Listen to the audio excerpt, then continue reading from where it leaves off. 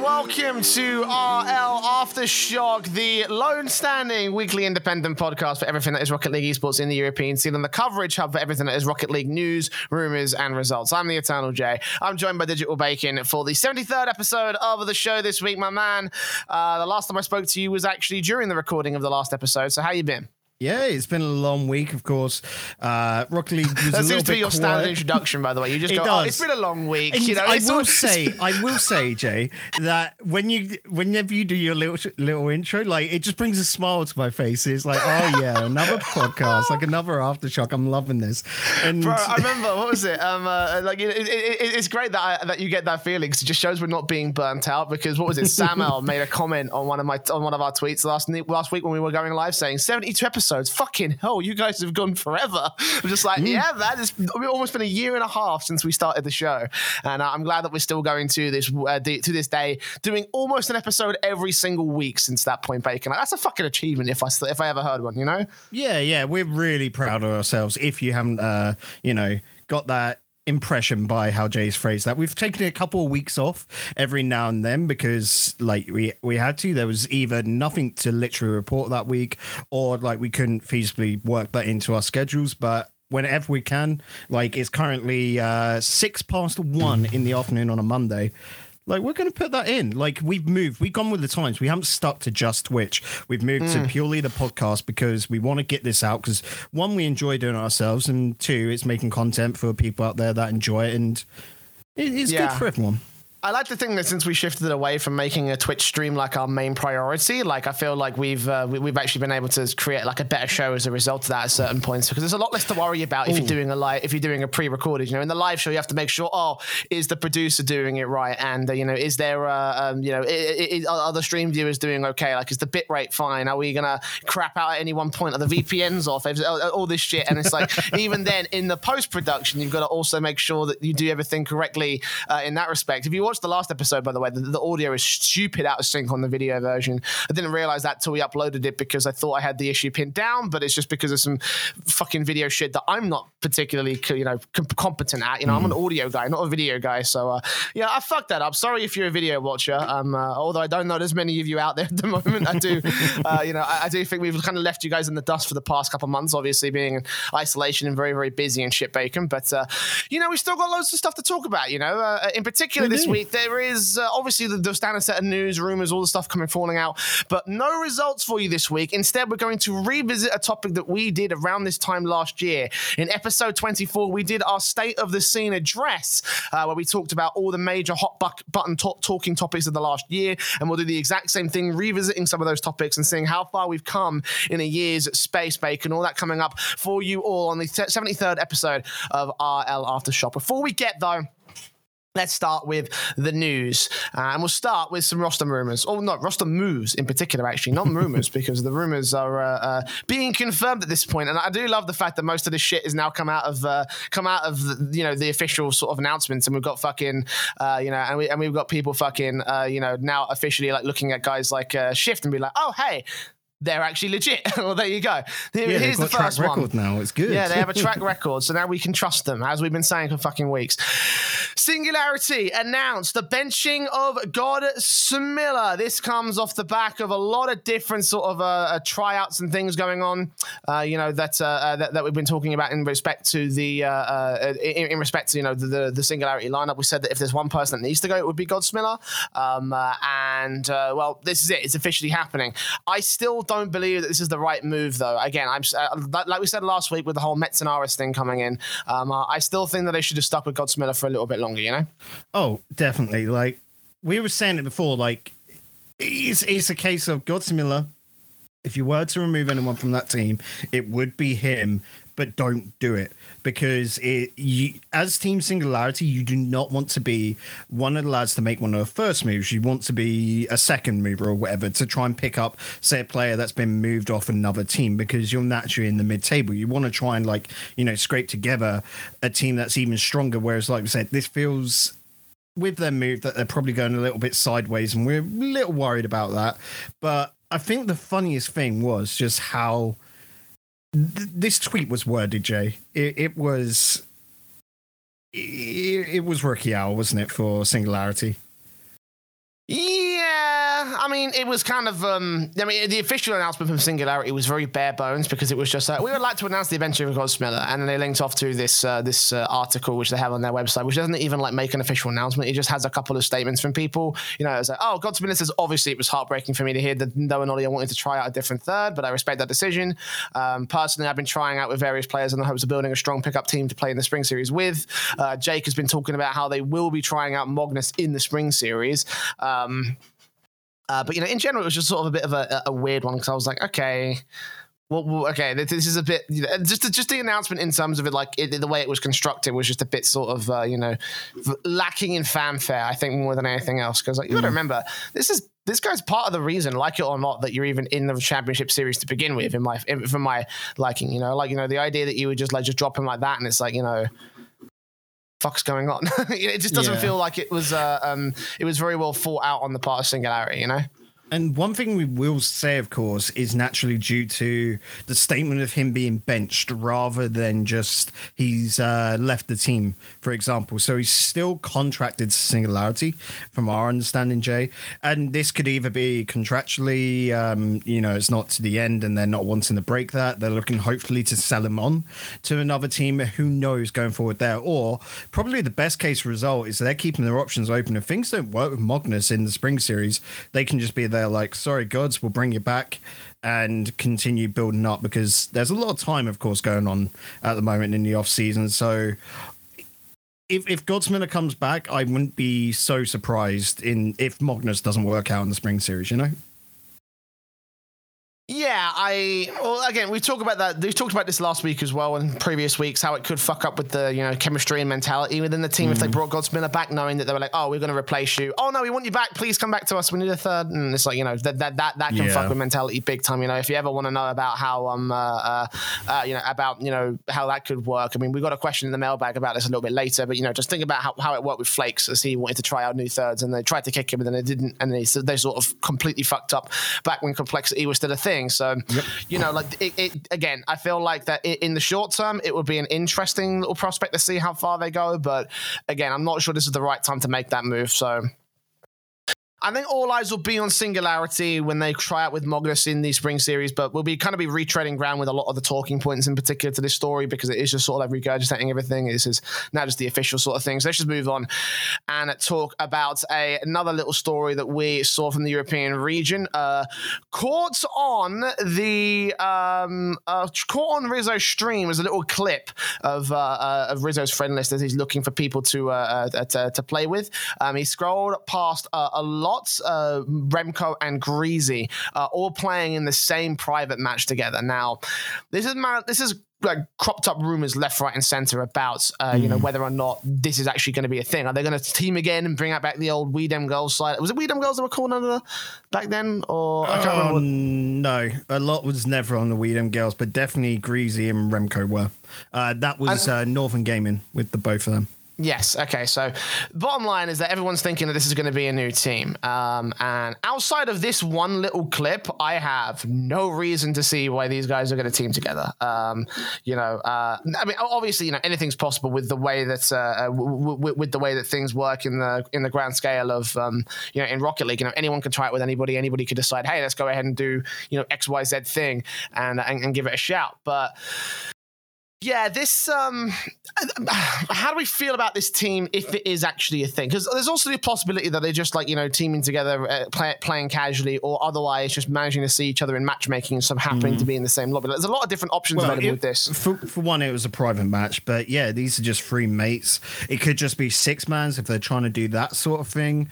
Who knows realistically? If they make a team together, personally, I don't see this going incredibly well. They'll be able to make RORS, but yeah, this ain't a team that's ever going to be world champions again. It's not even a team that I would say could make even RLCS again. So I think the lads that we're just having a bit of fun playing together, like you always see pro players do.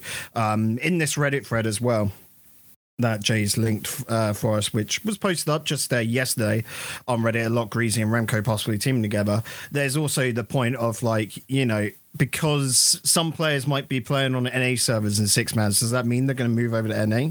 No, they're just having a bit of fun in private matches. That's all I put that down to. Yeah, I mean, there's nothing to take away from this. If they do, let's just assume that they are going to be teaming for the next, championship series run or rival series play-ins. Do we see them doing anything here in this one, Bacon? Like, realistically? Realistically, no, and I'd expect them to sign up under the name of something like Window Washers or whatever, because these lads, no, you don't. The idea from Greasy last season was good to pick up 2 new talents, but ultimately I'd put the problem on him, like I said before, to not adjust and be the true captain of the team, fill in where you needed. And I feel like this is just comfortability amongst these threes and being comfortable, being complacent when you're not even making it into the RORS, you're just trying to get on and you're not secure there. That's not the right way to go. You've got to try and push yourself outside of your comfort zone and try and, beat the new talents that are coming through. And we've seen some of these kids that aren't even in RORS, Jay. They are scary good. They just need a bit more mentality to the game, a bit more rotation and, strengthen that dynamic, which these 3 guys could give them. But they're just not looking for that, it seems.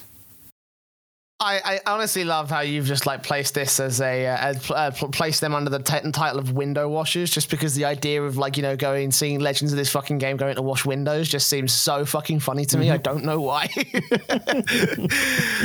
But yeah, no, I mean, there's not much to talk about in this story. It was something that somebody wanted us to address, so we'll just go ahead and address it. We still need to see a lot more come out from this, whether or not it actually ends up happening. But obviously, best of luck to all the players. I don't think Remco's coming back to competitive though, based off of what we've heard from him so far. So let it be. Let's see what happens in that respect. We said that with Pashy, and yeah, but Pashy they can't help themselves. But Pashy wasn't in the same. Pashy wasn't in the same position as Remco is, because Remco was expressed actual sort of upset and just general sort of life issues with playing the game. So, I'm not sure it's the same sort of thing, but that's a topic for another day. Let's move on and talk about Bluey, because the rumors surrounding the Triple Trouble side obviously have seen Rix Ronde depart from the roster recently. And obviously the third man is potentially being picked up and moved into into another slot. And the prospects right now for this team are looking relatively positive. Well, that was until yesterday, as of us recording this, when Scrub went on stream and was watching the Rogue vs. NRG series for the Spring Series. And he made a mention about how Bluey might just ditch Tadpole to team with Scrub Killer in the Spring Series. Now, okay, now this is right. I'm not. At the first point, I was thinking that Scrub was just chatting shit. Right, I was thinking he was just chatting shit just for the sake of stirring the shit pot at first, because that's just kind of what he does. But then I thought about it and I was like, actually, that might just happen. That's the problem. There's some bit of believableness to this, and that's worrying for us, isn't it? I didn't want to admit it, but as I thought about it more and more in my head, I was just like, there's no fucking way. There's no fucking way. Is there a way? Is there? No, they can't. No. It might just happen. Yeah, exactly. I just had that conversation in my head. I was like, "There's no fucking way," but there is a fucking way. Because, to me, it feels like. And here's the thing, right? With the attitudes that certain players have shown, especially with Bluey and Scrub, I feel like it would be a match made in hell. Let's be real. They deserve each other. Exactly. It would not surprise me if they just said, "Oh, fuck our ex-teammates. Let's just go team you together for the sake of Spring Series." I mean, that brings in the question of whether or not the third will be implemented in, and what that would mean for Triple Trouble as well, because got to remember, Bluey still has a rival series. Scrub doesn't, and I know the idea that the idea of Scrub joining Triple Trouble has floated around in the heads of several people. I don't think that's going to happen, to be honest. I don't know what the situation is with this team and what the situation is with this rumor and this sort of clip, because it's very sort of weird to hear about it at the moment. I don't really know what the plan is for these guys, because Scrub has literally just said, "Oh, hey, Bluey might ditch Tadpole to come play with me instead," which I think is counterintuitive more than anything else. I feel like that would just be a little bit shitty to Tadpole and shit, which it's business at Also, the end of the day. can we talk about like the new reformed Bluey going down to TRL-RS, having to pick himself back up and change himself? This would be completely against that sort of image that he's trying to put down, you know? Absolutely. That's the other thought. That's the reason why I think it's a match made in hell, because it's just like, bro, you know, you say you keep working on yourself, and why are you not sticking with your teammate? You know, like considering that Tadpole has already taken it very, very badly with Ronicky leaving Triple Trouble back in the day, and you know how that whole thing went down. You're sort of like looking at this shit just like, yo, like if you want to be the good guy, this is not the right way to go about it, man. Tadpole like, does not catch a break as well. Like this is one of the most unlucky. Well, that's the other thing as well, because on Twitter they keep talking to each other, just sort of like, oh, we are the fucking we are the guys that were hard done by in Championship Series, and it's like, you're really going to turn your back on that, Bluey? Come on, dude. But anyway, like, you know, moving on from that, I want to talk about the prospects of Bluey and Scrub together. I mean, just as a duo, and without accounting the idea of a third player in, like, does this team theoretically work? You know? I would say yes. You think so? Those two together, I actually think if Scrub was to join Triple Trouble, that would make a very strong team. You know, so I don't know who the third is, because this could realistically, like, no Scrub Killer, this could be him just stirring the pot, and then it gets announced that, yeah, Scrub is the new third man on Triple Trouble, you know, because that is the sort of character he is. So I could actually see that being a very good because Scrub, as we've seen it in the past, is basically a man that's all over the pitch. He is a very strong rotator all around. You know, he can get an attack. He'll mainly linger about the midfield, but he can then also hold defense, of course. Like, what was it? Not last season, but the season before, he was the best defender, wasn't he? Yeah. And so Scrub's quite good on that. You throw in Bluey, who's more attack heavy. They're not going to overlap a lot. You could argue maybe he goes north that, but I don't see that problem with this team. And then you hold a third that's more sound-minded, looking to fill the gaps like Tadpole, and that'd be a good team. But the question there is, Jay, like, if they do go together, like, if, let's say, Bluey ditches Tadpole and it's Scrub and Bluey, who the heck would be the third? Because I can't think of a single third person at the moment to this team, you know, like that you'd think would go. Well, that's the key thing, right? Because like the best thing I can think of probably is Godsmiller at this stage. You know, like that's probably and I realize that's not saying much in grand scale of who we've got on the team. You know, because Scrub and Bluey, they are, you know, world championship material. You know, one's already won a world championship, came close to winning a second one last season. You know, like we've got players in this team who probably are world championship material. I don't think Godsmiller fits within that sort of context. Not within this particular team. You know, I feel like that Bluey and Scrub will get the attitude that he's dead weight, which, you know, I don't know how true that would actually be. I don't think that he would fit in well with the team. But other than that, yeah, like there's fucking no one. You know, there's nobody that you can sort of pick up for this third man for this team, like other than potentially Tadpole, for example. You know, like he would be a great captain, I feel like, to these two, and figure out a way to use them in a way that gives them the edge above other teams.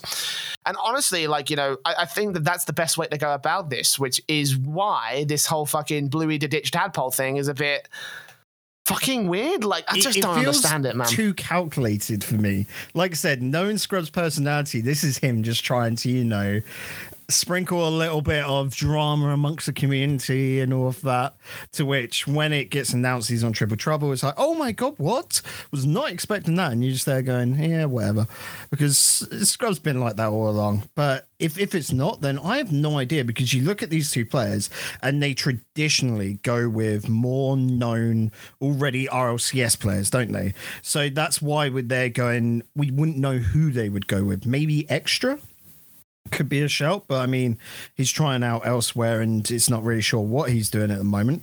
And again, with a lot of RLCS players, if they're going to join this team right now, then they're going to have to requalify through and make this new team. They're going to have to requalify through the RLRS and then try and make it into the RLCS. Like, yeah, that's a long graft. And for Bluey especially, like he better be hoping that it's going to be a long-term project if he wants to go ahead with that. Like in theory, he could probably catch up in the same level of time as if he stuck with Tadpole and Triple Trouble and making it into the Championship Series next season. Sorry, no, not in the next season, but the season afterwards. So season 11. Like that is the option. That is the main thing that he's probably sticking to. Either that, or he could team with Scrub and potentially just smash through the rival series. But I'm thinking about Scrub. It's like, does he want to play in rival series? Like for his long-term sort of career benefit. I don't really know. Like, there's still the rumors that he might end up playing on the Singularity side, which it could be a good pickup for him. There's a lot of options still available for Scrub at this moment. So the idea that Bluey would just outright ditch his team to go team with this guy, it seems like it would be a one tournament affair at best if it does end up happening. I feel like the way you talk about there, it's more like, Bluey's cheating on Tadpole here with Scrub Killer. Like he's going and doing the dirty. I don't mean to make it sound like that. But that was what this whole fucking story was pinned as. It does feel like that because, like you said, Scrub is sort of like waiting longer for the stones to start falling. Like you were saying, if Magnus doesn't work out on Singularity, then he would be a good pickup for Singularity to try and go for the strongest pickup there. And it is sort of there, like Scrub's just waiting, he's got his nose to the ground, just waiting for the next truffle to come along, and he'll munch that on up if he gets a spot, and he'll take a call to any RLCS team at the moment because you want to. You don't want to go down into rival series. We've seen what it's like. It's usually ending up in pro teams disbanding for shits and gigs, but anyway. Again, it's very similar to the Remco and Greasy thing. There's still a lot that needs to come out before I say, oh, hey, this is going to be a team. So let's just see how it works with Scrub Killer and Bluey. We'll keep you updated here as the podcast rolls on. And certainly we'll be doing any team announcements on our at aftershock.com as well. So keep your eyes on that website. But let's move on to a rumor now. Couple of one rumor in particular. Obviously, we're talking about the idea of Triple Trouble to move on. There's a nice little segue into this one because Shift have reported that Metzenaris is expected to be the third for Triple Trouble in the spring series. So this throws a completely new spanner into the work for the whole Bluey thing, because if he leaves, then they're going to need to find another new third to be on the Triple Trouble side. And that would. But let's assume. Yeah, exactly. That would kill the team. So let's assume for a minute that Bluey is not going to join Scrub Killer and Metzenaris will play with Bluey and Tadpole for the spring series. What do we make of this team? I think I quite like this team. I think it would be a borderline RLCS, RLRS side. Like you'd be looking at bottom 4 RLCS, top 3 RLRS next current season, or like with the current standings anyway, they'd be fitting into that category. Because Bluey, again, very heavy on the attack. Metzer has played very odd throughout the seasons. Like some seasons he'll just play completely defenses, others he'll get up more into the attack. So it just comes down to he'll fit the team as needed. And here I see Tadpole staying back a little bit more and probably doing a little bit of a rotation personally with Metzer, and the whole focus would be on Bluey. This is why I think the whole Bluey leaving Triple Trouble for Scrub is very bewildering, because this Triple Trouble feels as if it is purposely made around Bluey to support him in his strongest area. And that, if you're a player, is where you want to be, because he's going to be the standout star player of this Triple Trouble team if this does come through with Metzer joining them. Yeah, I mean, I could see the possibilities there. For me, though, Metzenaris was very underwhelming in his season, and very, very underwhelming in the promotion playoffs for the last season of the championship series. So for me, I was looking at this like, I'm still a little bit. Like, the jury's still out for me on this one. I don't know whether or not I don't know whether or not this is going to be a good move until it actually gets into the server. Because Metzenaris, for all we know, he could be a player that gets onto a new team and gets refreshed. Now, obviously, that's kind of what happened after Complexity. After the Complexity side ditched him, and he moved on to Weedem Envy, and then the Weedem girls side later on. He had like a performance that sort of really rivals some players and really rivals some of his previous performances in terms of what he did with Complexity and all sorts of other like teams before that. So I don't know until we see it in action for this one. And all I have to do is all I have to go off is the recent history. And I'm not going to lie, I just wasn't impressed with what Metzer was doing in the last season of Championship, you know? So the problem is Metzer is a support player, Jay. And last season on the, TSM side, he was supporting an old man in Zimmer frame and I don't know, a wet sock it felt like, that was the TSM case. So how is he meant to support what he can't support, what he's not doing anything? The whole meme of just the bloke with a stick poking it going, go on, do something. That's what we all felt with TSM, and we thought we saw that in the very first season. Like that first week, TSM actually came out the gate swinging, and we were like, what the shit is going on? Like, especially me. And then week 2 they went back to disappoint themselves, and we were like, oh no, it could have been so good. You showed you could play well, and then you just threw that all out the window. So I reckon this is easily going to be, especially with this side, the rebirth of Metzer, purely because, like I said, he's a support player and his job is to support Bluey in attack, support Tadpole in defense, and you've got perfect grounds for him to just continuously look for teammates, with Tadpole, of course, guiding over those comms from what we've seen in the past. And then he should just be able to do an absolute cracking job. Like, this is why I think, like, after last season, we didn't rank Triple Trouble like incredibly high. We thought they'd be a top 3 team, but we were always there going maybe on the lower end of that top 3. But this one, I could definitely feel like if that team came through, you'd be looking at a top 2 finish. Well, again, for me, the jury's still out on that one, so I'll keep my eyes on how well they'll do in the spring series, assuming this is going to go through. It's still a rumor at this stage, we're still got to see how well how well Triple Trouble will take the whole thing with Bluey, obviously. So, and for rival series especially, we don't even know if Metz and Norris will be on the team for that. There's still a lot of time between now and that particular point. So, yeah, let's keep our eyes on this story. Again, I want to bring as many updates as possible. I'll do my own digging and see what I can find out. To move on to the end of the news, though, Endpoint have announced a roster move at the Championship Series level, and this kind of came out of nowhere. We did not hear anything about this. I believe that there were talks in the rumors of relating Wave possibly wanting to go ahead and play with new people, but Najitao, though, I was not expecting him to get benched. He got benched. And again, very similar to the Godsmiller thing. I don't understand why they did it, Bacon. Yeah, this was a bit of an odd one because for the same reasons as I said with Singularity, Endpoint shouldn't be making a move early. Like if they're going to make a move, it's purely because of players that have just been made free agents and are available. So for them to go now, I don't know. Like, it just feels so uncertain.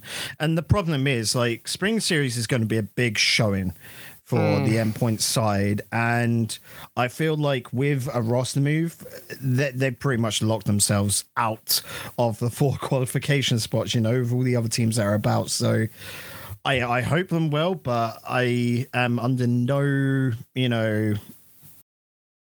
expectations for them to do well. I reckon it's probably going to be, if their best result would probably be like a top 16 finish for those 4 spots. I think it's going to be a pretty tough time considering it is their first competitive competition with a new third man, whoever that is.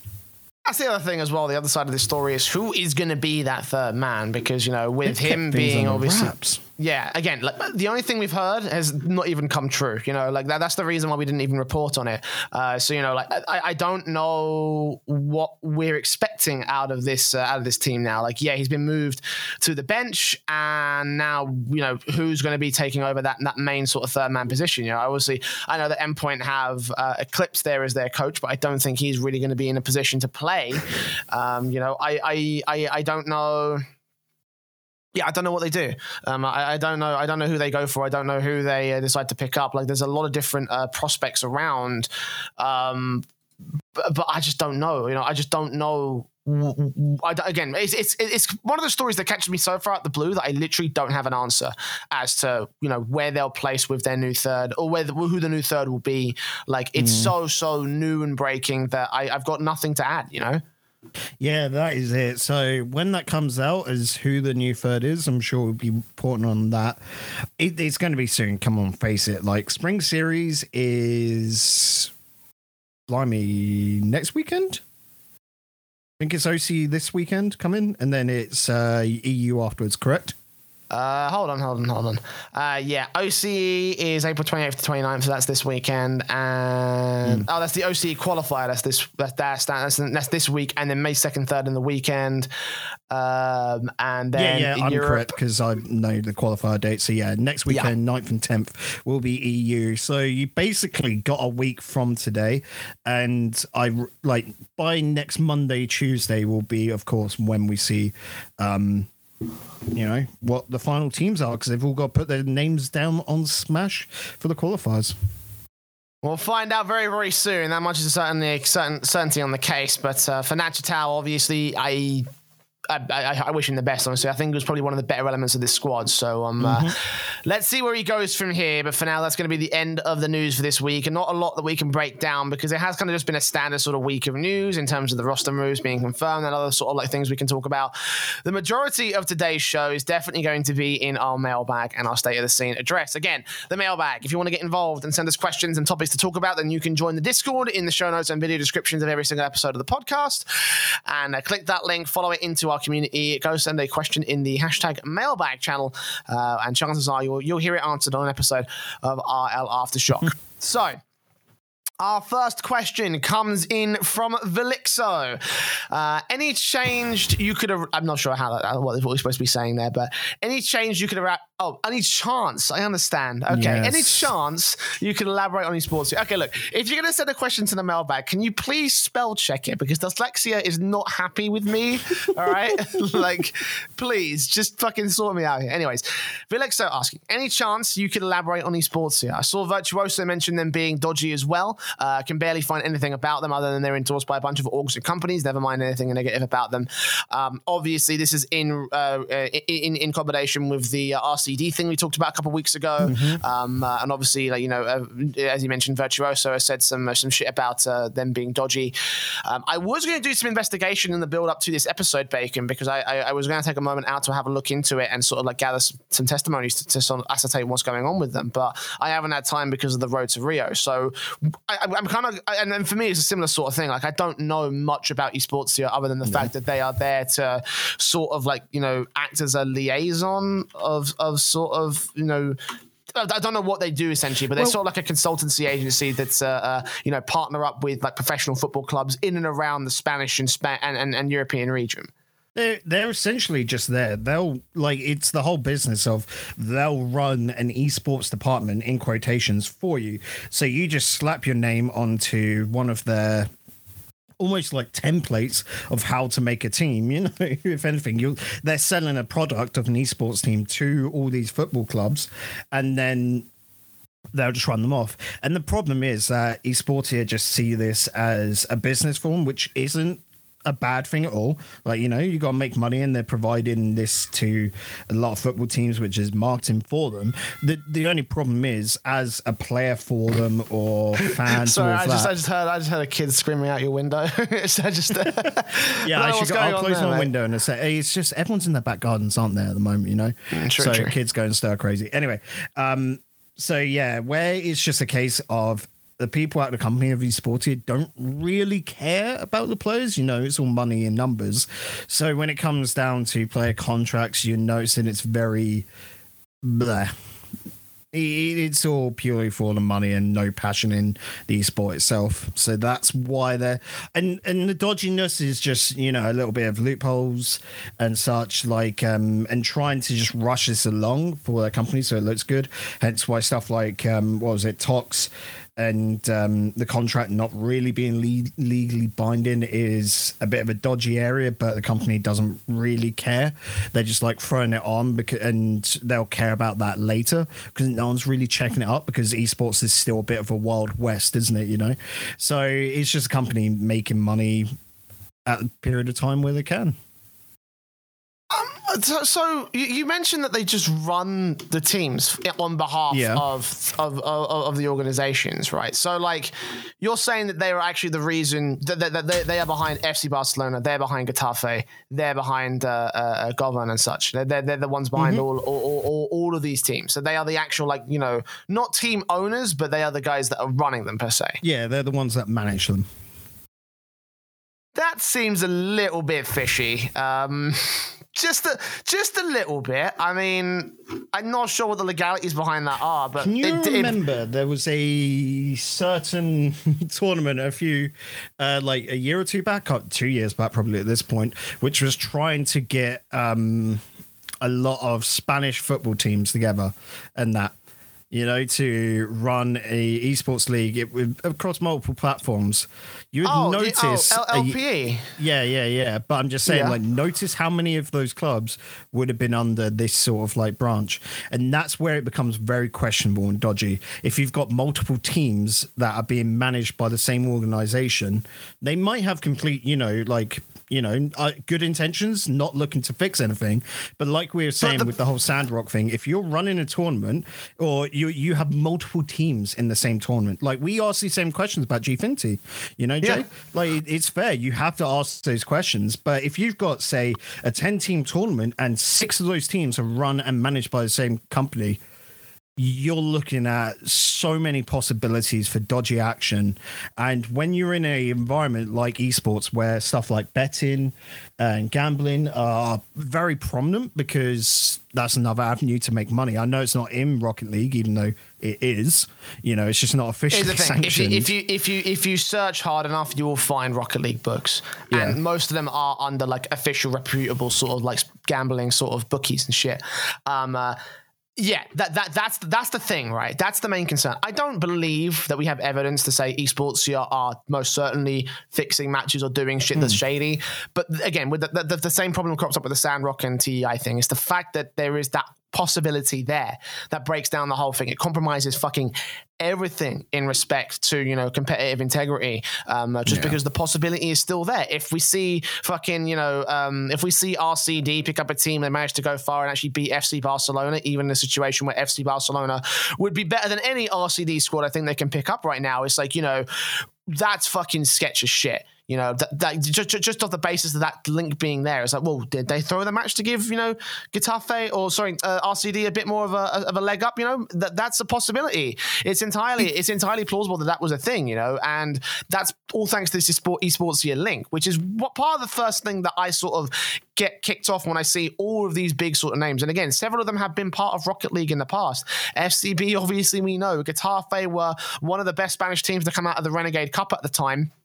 And RCD obviously mentioned that they were trying to finalize a strategic partnership with Esportia after they dropped Tox and his Merry Men. So there's something weird going on with this, and I want to dig into it a little bit more as the show goes on. But it's like, when it comes to Esportia, ask questions constantly, and this actually applies to everything. Actually, constantly ask the right questions. Ask all the questions and scrutinize fucking everything, because shit like this has happened before, right? Like again, I've mentioned during the TEI episode where I did my rant.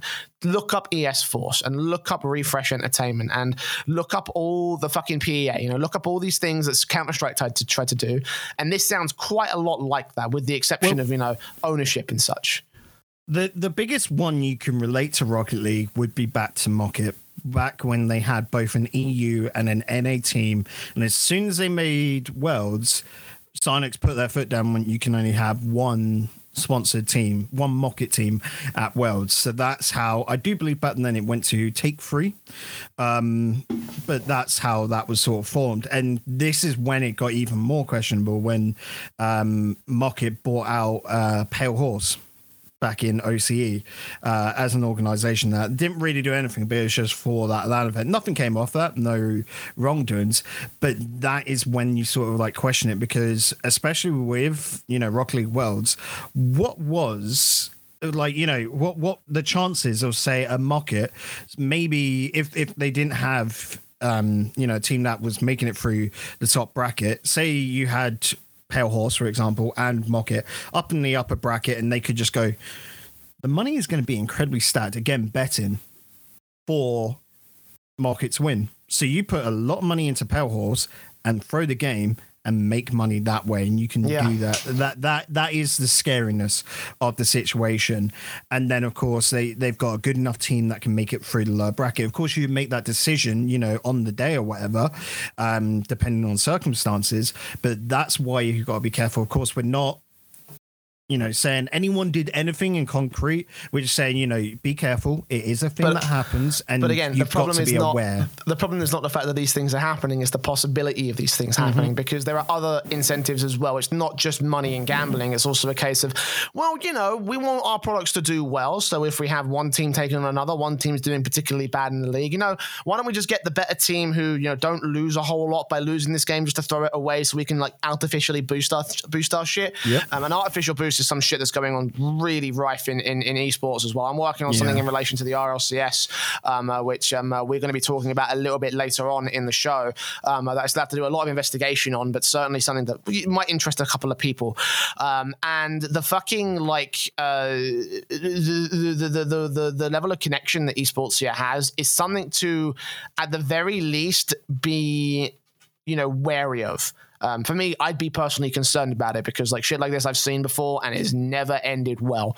So, with esports here, I mean, in terms of the individual player interactions, I don't know much about it, but from a wider business range, it's we got to sort of look into it a bit more, I think. And again, whenever you see anything on esports here and anything in general, again, just question the fuck out of it.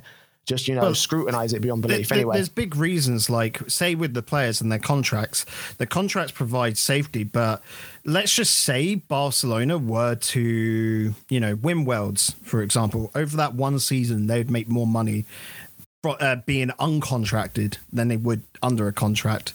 So there's a lot of things that are very awkward in that, and they're very much a business heavy focus rather than the benefit of the team. They're not looking to really grow their team. They're just there purely for the brand, which works in a lot of sense, because the best team for marketing towards Rocket League right now, I would say, is Barcelona. You look at their Instagram interaction, you look at what they're doing across the board, and they are promoting the shit out of their Rocket League team, which is fantastic to see, and you don't get that from even some of the even bigger names in Rocket League team wise, and you can see it's purely because they're doing it as a marketing point, and they know the heaviness of this. Whereas if you look towards, let's just say, I'm trying to think right now of another team. Let's say Dignitas. Yeah, they'll do their stuff with the team during regionals and that, but most of the time it's just more. It feels more like an obligation to them rather than them actually trying to heavily focus. And this can be shown by, what was it, the Fnatic game that Colin Stumpy casted the other day, where they got the Fnatic CS team to play up against the FCB team. And that's just part of why the team could be good. You can see it as it's fantastic for the marketing of Rocket League, but you do have to be careful because they are looking at it from a business perspective. And if it would help them, money wise, to maybe fuck up the team, they could do that. Like you were saying, throwing games, if it would help their other projects. There's a lot of digging that needs to be done, though. So I'm going to look into this a little bit more. Again, I had intentions to get some details up before the show, but I've just been busy as fuck. So, just keep your eyes on esports here and keep your eyes on everything. Again, thank you very much, Felixo, for your question. Let's move on and talk with Chewy, as he sends us a question for the mailbag. I know this is an NA question, but just go with it. First Killer made a comment about how he just got to survive one more season and make another upgrade, clearly saying he plans on kicking Cronovi.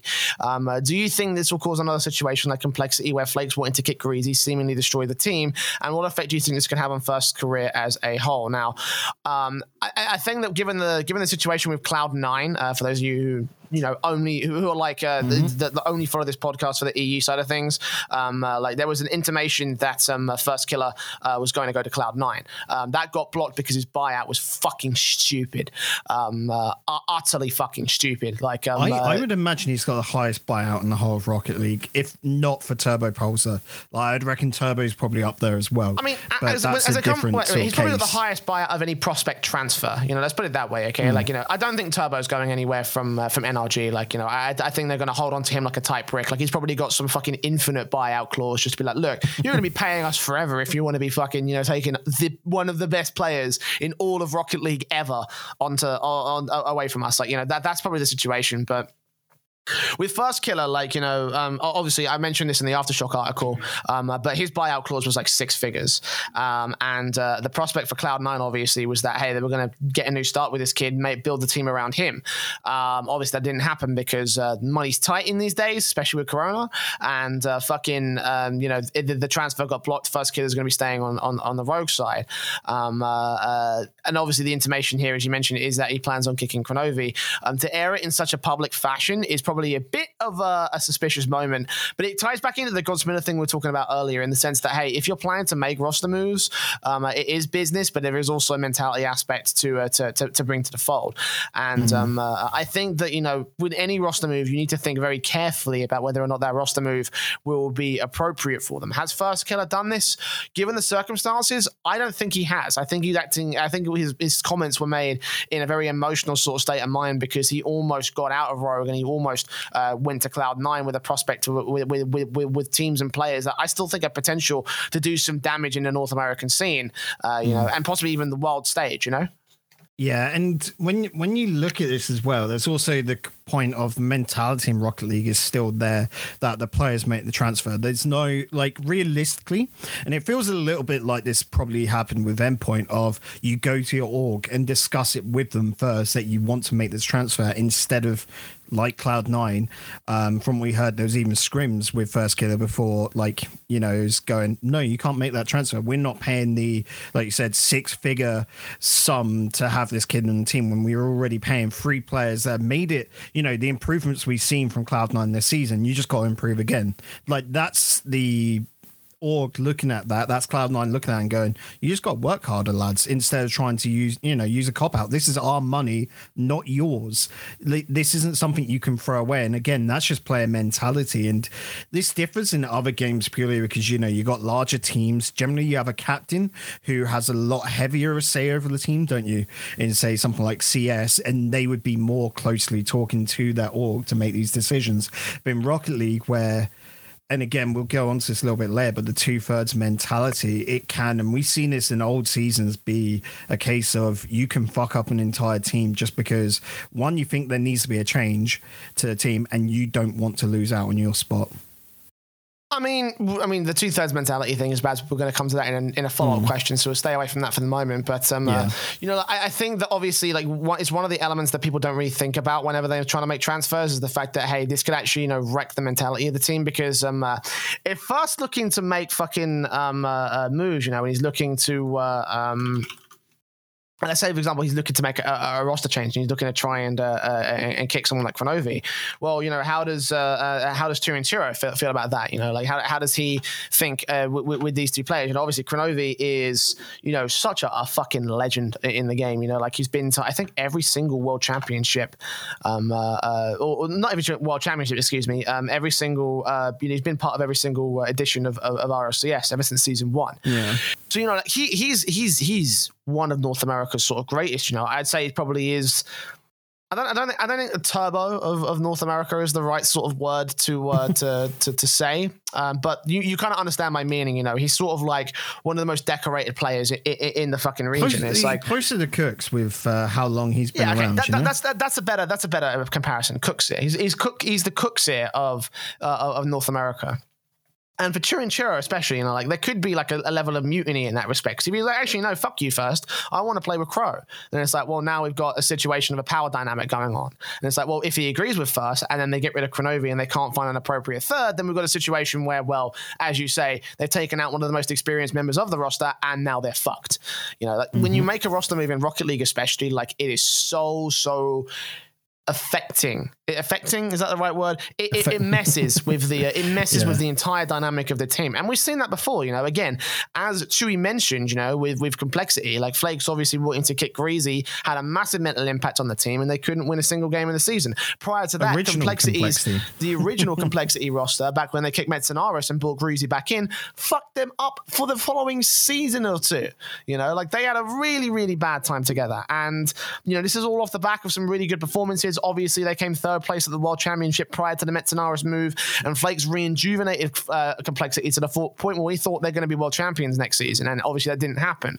So we're in some really weird situations when it comes to roster moves, and when shit spills out into the public eye especially, it just makes it worse. It really doesn't. This is why, like, when it came down to stuff like the endpoint transfers going on right now, like, of course, we base a lot of our show on these rumors and transfers and all of that, but we really, like, recognize the professionality with endpoint here. And if anything, like, applaud them, don't we, Jay? Because it actually hurts the scene more by being this open and, dramatic about it all than just keeping things under wrap. And then when it needs to come out, it comes out through the right channels.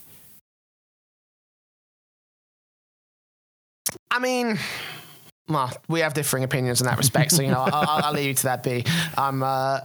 It's a very complicated subject to talk about. It could well cause a situation with Complexity, or they could find a new third who really works pretty well. For now, though, they've got to stick with it, and they've got to make it happen. And for the next season, that's going to be tough, considering that First has already made sort of has made intimations that he wants to make a change to the team going forward. So. Their recent results in the spring series weren't too bad. So if they can build up, then hopefully he can change his mind. But First Killer's not been, I would say, hurt by the reality of Rocket League just that, it was his first season. He did okay. But going forward, you have to be hit down before it really starts to, make you realize how fickle and how fragile your career in esports can be. Indeed, especially in Rocket League, and we've got more to talk about that later on in the show, so definitely stick around for that. Thank you very much, Chewy, for your question. We'll go to Juicy next. Not so much a question, but more a topic. Heath says, £1 million or €1 million bet on the discussion moving to how fucking stupid the current 2/3 system is. Is it stupid? Who gets that €1 million? That's the question right here, Jay. Come on. I want to fucking get it. Fuck it. Let's if that's a legitimate bet, right? Let's start making Aftershock the way to push people into talking about the 2/3 system, because I want €1 million. I'll fucking take €1 million right here. That'd be great in these current times. But obviously, let's talk about the 2/3 system, obviously, because Juicy seems to think that it's stupid. And we respect all opinions at Aftershock, but also it's my opinion that opinion is pretty stupid. I love that response. The council, I respect the council's decision right now, but the council's decision is stupid. The council made a stupid fucking decision, so I'm electing to ignore it. No, I actually like the 2/3 system. What's the alternative? This is the point. What's the alternative to this, Jay? That the orc holds onto the spot? Oh boy. Yeah, no, that can lead to some severe fuckery. At that point, we might as well just move to a franchise system. And fuck that noise. Absolutely not. I do not believe that's a good idea. The thing with 2/3 is that I get it, because it's very restrictive compared to something like Counter-Strike, where you've got 3/5. Because at that point you can make a couple roster moves here and there. You have a few more options and a little bit more breathing room and lax when it comes to the rosters as a whole. But it's not right to say 1/3, because that would just completely wreck any team, any level of core that a team would have with within the context of a tournament. And I don't think that organizations should own the spot. I think they should go to the players, because that's ripe for corruption, in my opinion. So what is the alternative? I like the 2/3 system because it keeps the spot and power with the players, even if sometimes it's probably not justified. Yeah, the problem is not the 2/3 system, it's the players. Players are dumb, Jay. We know this. We talked about it many a time before. What was that, quote one in Twitch chat? In the Aftershock Twitch, yeah.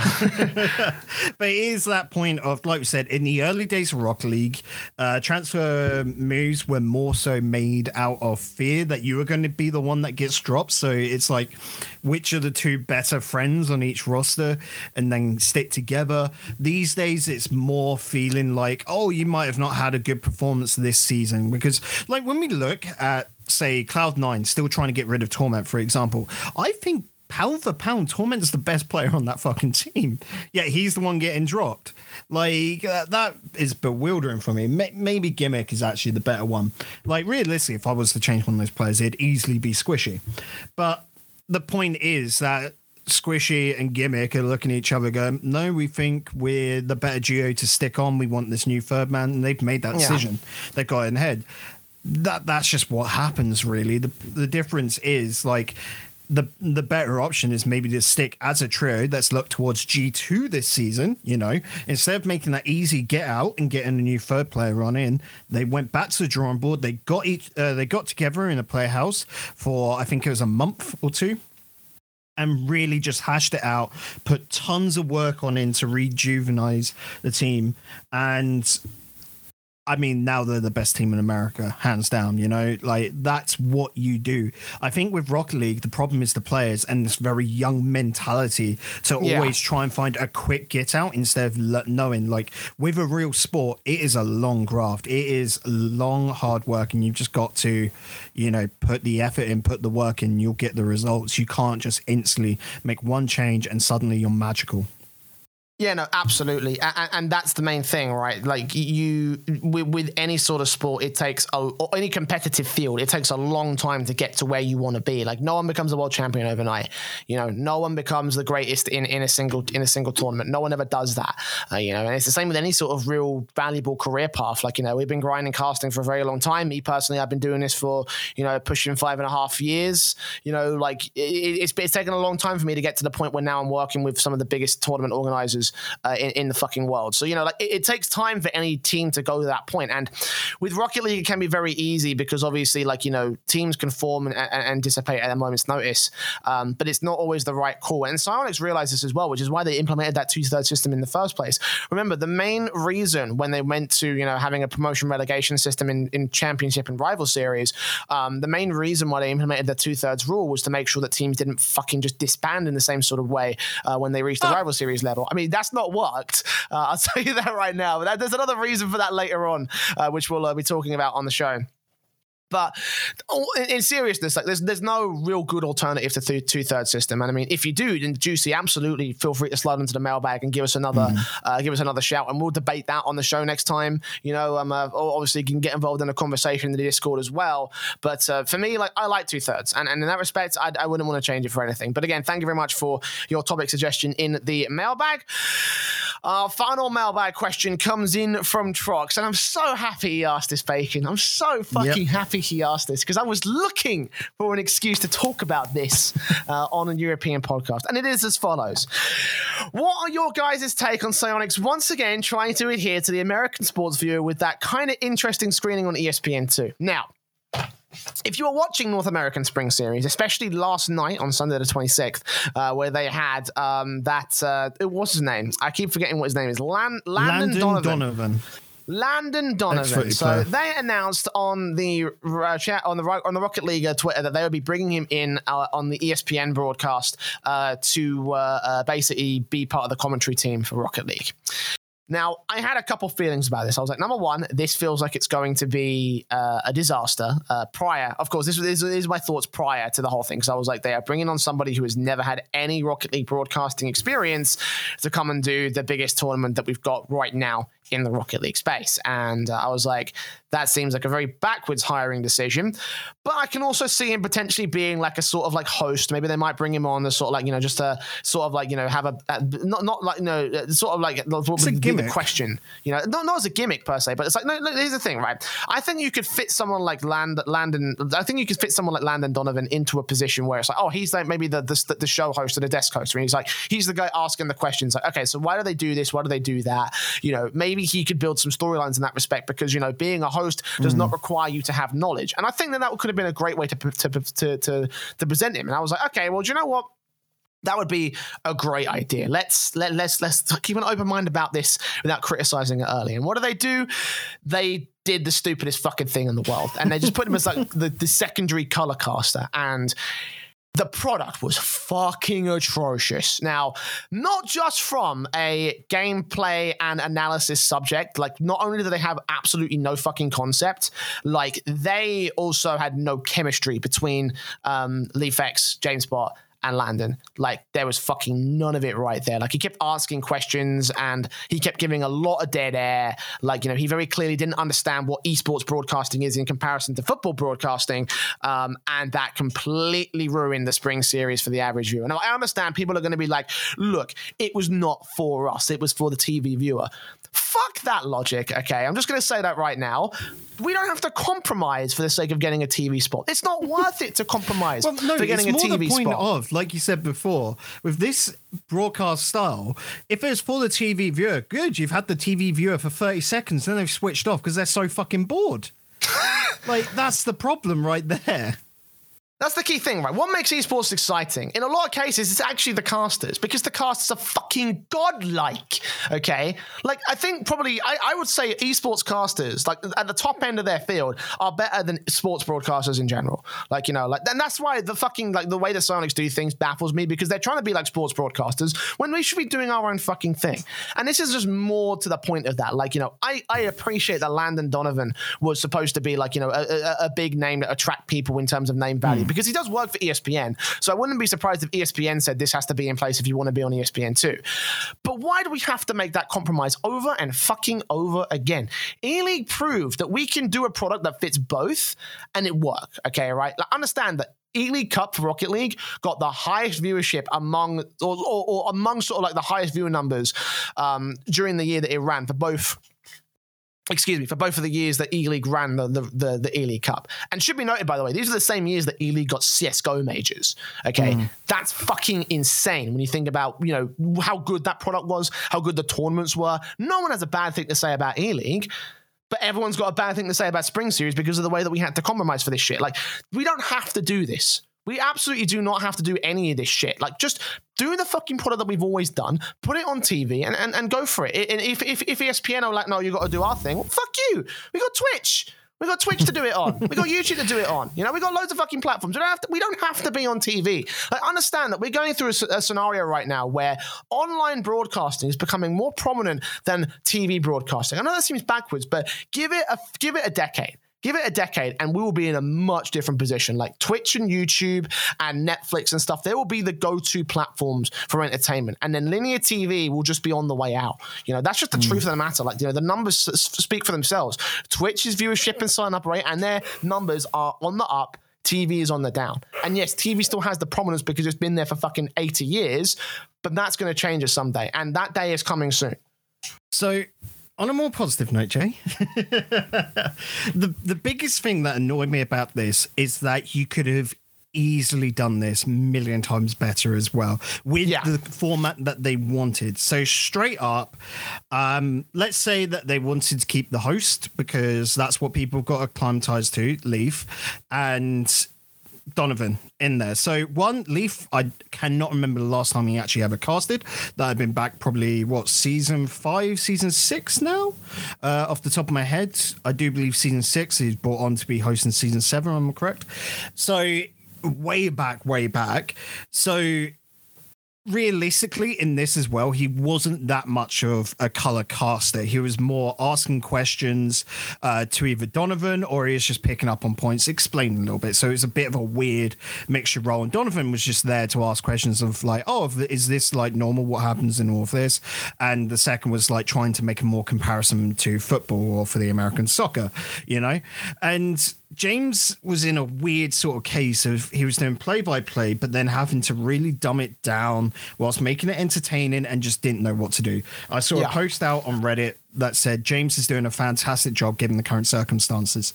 James was doing a job given the circumstances, was not doing a good job of it. Like we know, because we've done broadcasts like these to investors and that, haven't we, in exhibitions and all of that. So we know, like comparing to that, it's not the same thing. What they should have done, and there are two very easy choices of this, was either go for Wavepunk, who's had to do a very similar job, but for Twitch rivals, across many different games for a more casual audience, or you go for the one lad who has done solo casting and built an entire career off of solo casting, Johnny Boy. Two much easier casters there that are more used to a simplified role, or that solo casting role. And Johnny Boy's casting, I think, would have handed perfectly towards this. So it just makes me then go to whether it was DreamHack who are doing the production or Psyonix. I don't know who, because we don't know who is really running the show around the broadcast. I think it was DreamHack, actually. Based on the fact they're using DreamHack accounts, I think actually they gave Spring Series to DreamHack, which I think is a really fucking positive sign. Given the fact that DreamHack ran the best tournaments of the year last year, hands down, by the way. Like this kicks the shit out of last season's, the last season World Championship, what DreamHack did, but like even then, there's the other alternative as well is to create, it's something that D-Man suggested. For those of you who don't know, D-Man, former League of Legends caster, former Counter-Strike caster, currently looking to possibly move into Valorant as well. He made a mention about ESPN picking up a bunch of esports, and he said it's pretty obvious now that we need to see this shit, go to an alternative broadcast for the ESPN audience, which I think actually, Bacon, that could be a great way to do things. Like we've seen that done a couple different times in other sports broadcasts. Personally, I would like the E-League approach of just making a product that fucking works for everybody, because it can be done and it's provably been done. But like with the fucking with the idea of ESPN doing their own broadcast, like at that point you've got a compromise that works for everybody. Landon can now be a part of the ESPN broadcast. Now you've got your shit, you've got your guys there. You can bring in some other commentators, you could bring in some entertainment personalities, you could bring in Sunless Khan and shit and have him sit in the studio and give some basic explanations about what's going on there. You could bring in other community commentators as well and have them do this fucking the ESPN broadcast, and they could also be like a bit more of like they could do like a bit more explanation in place of what the Spring Series guys will be doing for the main broadcast and shit. But obviously that's not going to happen because very clearly, I think, here's the thing, I think it's partially down to a little bit of ESPN wanting to have their own product in there and having their own stamp on things. And I think that all in all, because of that, they ruin the esports product. And again, I will say this right now, we've done this before. Like there's 2.5 decades of esports history that we can pull from, and there was a product that I know of that you might have heard of it, Bacon, called the CGS. Do you remember this? Yep. It was a fucking disaster because of shit like this. Because they desperately did everything to change the video gaming landscape to fit the TV audience, and it was dead within 2 years. It was pinned to be the next big thing. It was dead within 2 years, and partially that was because it was like around 2008 before we saw the global like market crash and shit. But even so, with the product that we had, the mainstream esports audience was alienated. The mainstream audience in general had no fucking interest. So like, you ruined the whole thing, and that set esports back probably like years. And let's not do that again here with Rocket League. Like we're on the ropes as it stands already. Like let's just fucking not, please. On another note, by the way, on a more personal note, and I realize that obviously I'm going to start bigging up my own fucking head. How many kicks to the balls do I have to take when I see shit like this on broadcast? Like, look, let's not lie here. The casting was fucking terrible. It was fucking atrocious. And again, I don't blame Lethal James for that. Like, they were put in a very bad situation, all things considered. And, I think that they were probably more better hires, but they were the ones that were given the job. They made the best of what they could do. But as a caster myself, to see guys like Landon being picked up and him fucking getting the big dick energy from the main broadcast, like, man, I've been doing this for 3 years. I've been doing this for 3 fucking years at a community level. And it's like, and people like us are not viewed as good enough. I'm going to expand on this during the State of the Scene address in a minute. But like fucking hell, man. Like I watched that for about like 3 games during the ESPN section, and I was just like, mates, I can't fucking do this. I turned it off. You got further than me. I'll give you that. I turned it off because I'm just like, man. Like, the problem as well, and I will say it was alleviated. It was a shit match then in the finals. Like, that made it even worse, but it was not hype. And that's the thing. When you got poor gameplay going on, even if it is the finals, that's when you need hype casters to try and make it interesting in that. So the whole idea to go over to this more explanatory style, when it's a very simple game, like, I'd understand it if it was CS on TV or League of Legends because, well, heck, I don't even know what the fuck is going on in League of Legends. So when it comes down to Rocket League, which is the simplest idea of get ball in net, cars can fly. You can pick that up in 5 seconds. So why do you need to continuously try and explain everything out? Just go super hype for it, as if and the worst case scenario is like you're trying to watch football in Spanish. You can't understand what the heck they're saying, but heck is it good to watch because it's so exciting. It's sort of mindset to come into it. There's a great clip on Reddit where was it Garrett G was watching the stream on his own stream, and he was talking about like how he was talking about how basically they're just explaining the most basic principles of Rocket League, which you can kind of gather from just watching it. And like that basically breaks down the entire casting. Like, mate, yeah, it perfectly summarizes it right there, that whole clip. And the biggest annoyance there for me is that Landon Donovan guy didn't even know what Rocket League was coming into this. He knew it was a game. Probably was told it's car football. That's all it is. And he was just asking, again, the most basic of questions because he hadn't spent an hour just looking up on YouTube what it was all about. Well, and that's that, the key thing, is right? That's the key problem. thing. That's the key thing. That's one of our pet peeves. Lack of research. Do it. If you're going to go on a fucking broadcast, just do the basics of looking up a fucking VOD or Liquipedia or anything like that. Like, you know, at least the Rival Series casters did that. And they had no experience coming into doing, you know, Rocket League prior to that. Landon made a fucking farce of it. Like, just straight up. I know I'm going to get a lot of shit for that, but fuck it. I don't care. Like, you know, they compromised for the sake of ESPN. They brought this on themselves. And, you know, fuck NA Spring Series is what I'm saying. Anyway, thank you, Trogs, for your question.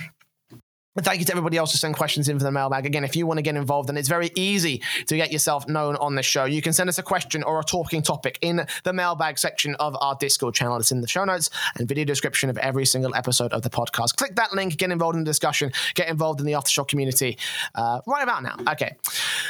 Like I was saying at the top of the show, we've got no new results to bring to you. We're waiting on Superstar League to get kicked off, Bacon. So right now what we'll do is we will bring to you a feature. We'll bring back a feature that we did at the March end of last year. You know, we were about a month late with this one. I plan to do it within this year, a space of a year.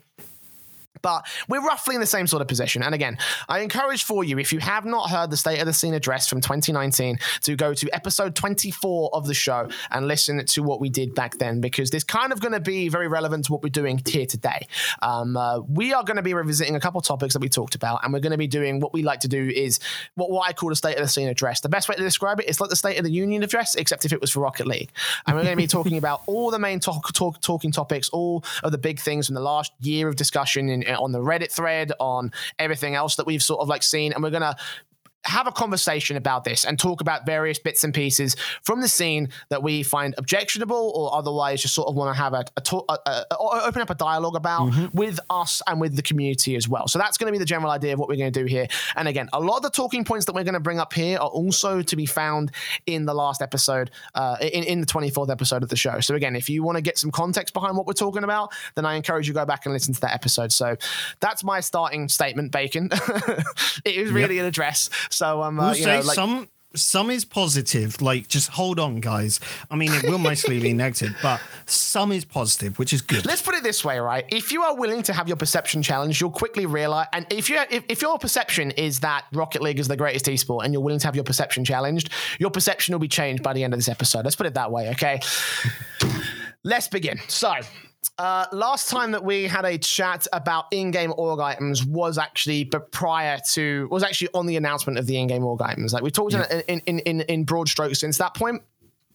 But I wanted to start with this topic because I feel like it's one of those things that have sort of faded into the back of people's minds since it was implemented.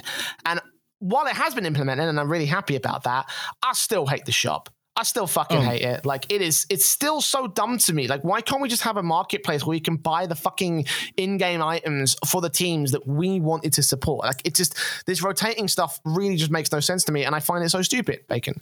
Since day one, we've been there just going, just copy what Overwatch did. You know, quite easily make team colors and that pre-purchase with a logo on it. That can be implemented, and largely what we're asking for since day one was fucking away colors, Jay. Because right now, I'm just going to say from a caster's perspective, when everyone is driving around in black cars, because that's just predominantly esports in the whole, it's a wedgie. You can't figure out who's on which team.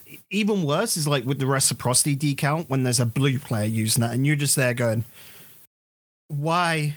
Why do you make this harder, not only for yourself, but your teammates to figure out who you are? Because, I mean, players are dumb. So they're looking across, looking for a blue car, and all they're seeing is orange. They're not going to give a pass across. Come on. Why are you doing that to yourself, buddy? Yeah, and that was one of the frustrating things for me as well. But it's like, you know, just the idea of buying an esports items can sometimes be a challenge for some people. It's like, yo, come on, guys. Like, you know, it's so basic to do it because, like, you've got it for every other item in the game. Why not just copy that marketplace and put it into the esports shop? Like, I know the argument is we have to be different. No, you don't have to be different. Just be good. Just be good for fuck's sake. You know, that's all I want. They had to make their own system because there is no other system for making esports items. It's like that's going back to even when they said it, and you're just there going, really? Have you just not done like a 5-minute quick search of what CS or what? Like I said, Overwatch, just because I love the Overwatch system. Questionable game with its esports, but the actual esports items and purchasing is so good. Like you cannot, like that is the perfect template. I'm just saying. Absolutely, and I have to agree with that respect. So just sort it out, guys. That's one of the big things with the in-game items. I know a lot of people don't talk about it because it is like a bit of a regurging topic, but that's kind of what State of the Scene is supposed to be about. Like, you know, let's get some improvements to the in-game items and the marketplace that it's used. The other thing as well is that we're still not seeing the inclusion of a lot of great teams and organizations involved. We haven't heard anything on the announcements to bring Endpoint into the fold as of right now. Obviously, Reciprocity are going to be fading out, so we need to think about how Genji are going to get involved in this one. And for a team that also transferred organizations while they're in the championship series, like if there's any delay to that team getting its in-game items, like I think that would be a great travesty. As well as that, we still haven't seen organization items for Singularity and FC Barcelona, who have been part of this scene for 3-4 seasons now. Yeah. And they still have not seen an in-game item, which we've talked about the legalities behind teams like FCB being involved, but it's like, what is the delay in terms of the other organizations getting involved? So it always seems like Science's rule, and this did sort of come up, I can remember it, was they've got to spend a season within the RCS before they can get those org items in game. So their second season they'll get them, so expect Endpoint, Singularity to get them this next upcoming season, but that's September. That's after being a year within the esports scene. You got to think, and for a lot of orgs, I mean, it was enough to do stuff like push ninjas in pajamas and IP away, you know, Jay? So yeah, that's very telling. And then you've also got the stuff of, like, still, even after all this time, we only get 2 cars with esports items on it, the Octane and the Dominus. Like, the move out, the requests, the complete yells out for even the Fennec. And we're not talking about any other items, of course. I can understand that maybe it's down to them more personally designed around certain cars. But why did you have to make it like? Why didn't they just go with, say, a sticker system instead? Why did they have to make them so nuanced? And you can tell as well from the back of this that Psyonix needs to grow its team, because you look at the I'm going to say Battle Pass, I think it's Rocket Pass, items, and how many of those are just like regurgitated forms of previous items that are already out there, just slapped on a different car. And you can see that it's probably down to the team not being a big enough size to be able to fulfill that sort of need, you know? Yeah, and I mean, I can understand where people would be left out in that respect, but since everyone has the Octane and the Dominus, like, you know, I don't think it's too much of a worry in that respect. I would like to see more inclusions. Like, obviously, we had a big thing in Madrid last year where we did the show and everyone was like, well, what should we include in the esports shop? And I'd like to see other things like antennas and such and wheels being added. So, you know, I'd like to see some of those things get implemented, but like it seems like that probably won't end up being the thing. Another thing I also wanted to talk about actually is player-specific items, because for organizations, obviously it's great them having team items, but like I don't know how much of that rubs off to the players, because we don't know how much is given to the players. Probably nothing. Probably nothing. But like Counter-Strike have a system in place where, you know, where they separate between organizations and teams. In particular, there's obviously the signature capsules where you can buy signature stickers that you can place on your gun skins in Counter-Strike, and those signatures are courtesy of the players. 100% of the of obviously Valve take their cut, but the rest of it all goes directly to the players' bank accounts, and the organization doesn't touch it. Whereas the org stickers for the actual teams themselves goes directly to the organization, and that sort of like goes, you know, in how they split that. And it's like, how cool would it be to get a fucking Turbo Pulsar signature decal or something like that, or Turbo Pulsar signature antenna or team wheel or whatever have you. You know, there's a lot of options in that respect, and I'd like to see what that would end up being, and I'd like to see that being a plausibility, you know. That's why, like, one thing I'm going to ask, I'm going to put the idea out there again with the stickers, would be to get stickers where it's either you can do the little circle, like, you know, a racing circle, put numbers in that's just say, like 07, if that's like, you know, your number you want to put on everything because that's how you identify. But also you could get like little writings, cap it off at say 10 letters to fit on the side of your car or on the spoiler, wherever you want to paste it on the car and do that. And then you just have, like you said, player signatures. So they're just that one image. So you could, if you wanted to be a cheapskate, write out Turbo Pulsar or Turbo on the side of your car, sure. But then you wouldn't get the very specific Turbo, like if it was a physically drawn signature, on the side of your car. And a lot of players do want that shit, don't they? Absolutely. I mean, like, like I say, like, I don't have affinity to organizations per se. Like, I have favorite teams in certain cases, but like, I don't, and a lot of people also see this way is that they follow players for players rather than teams for, the organization branding. Like, if fucking NRG moved to Cloud9 today, then all NRG fans of Rocket League will be Cloud9 fans tomorrow. Ghost. So, and Envy moving from their old previous team. Now they're over on they picked up the ex-Ghost side, that dropped them.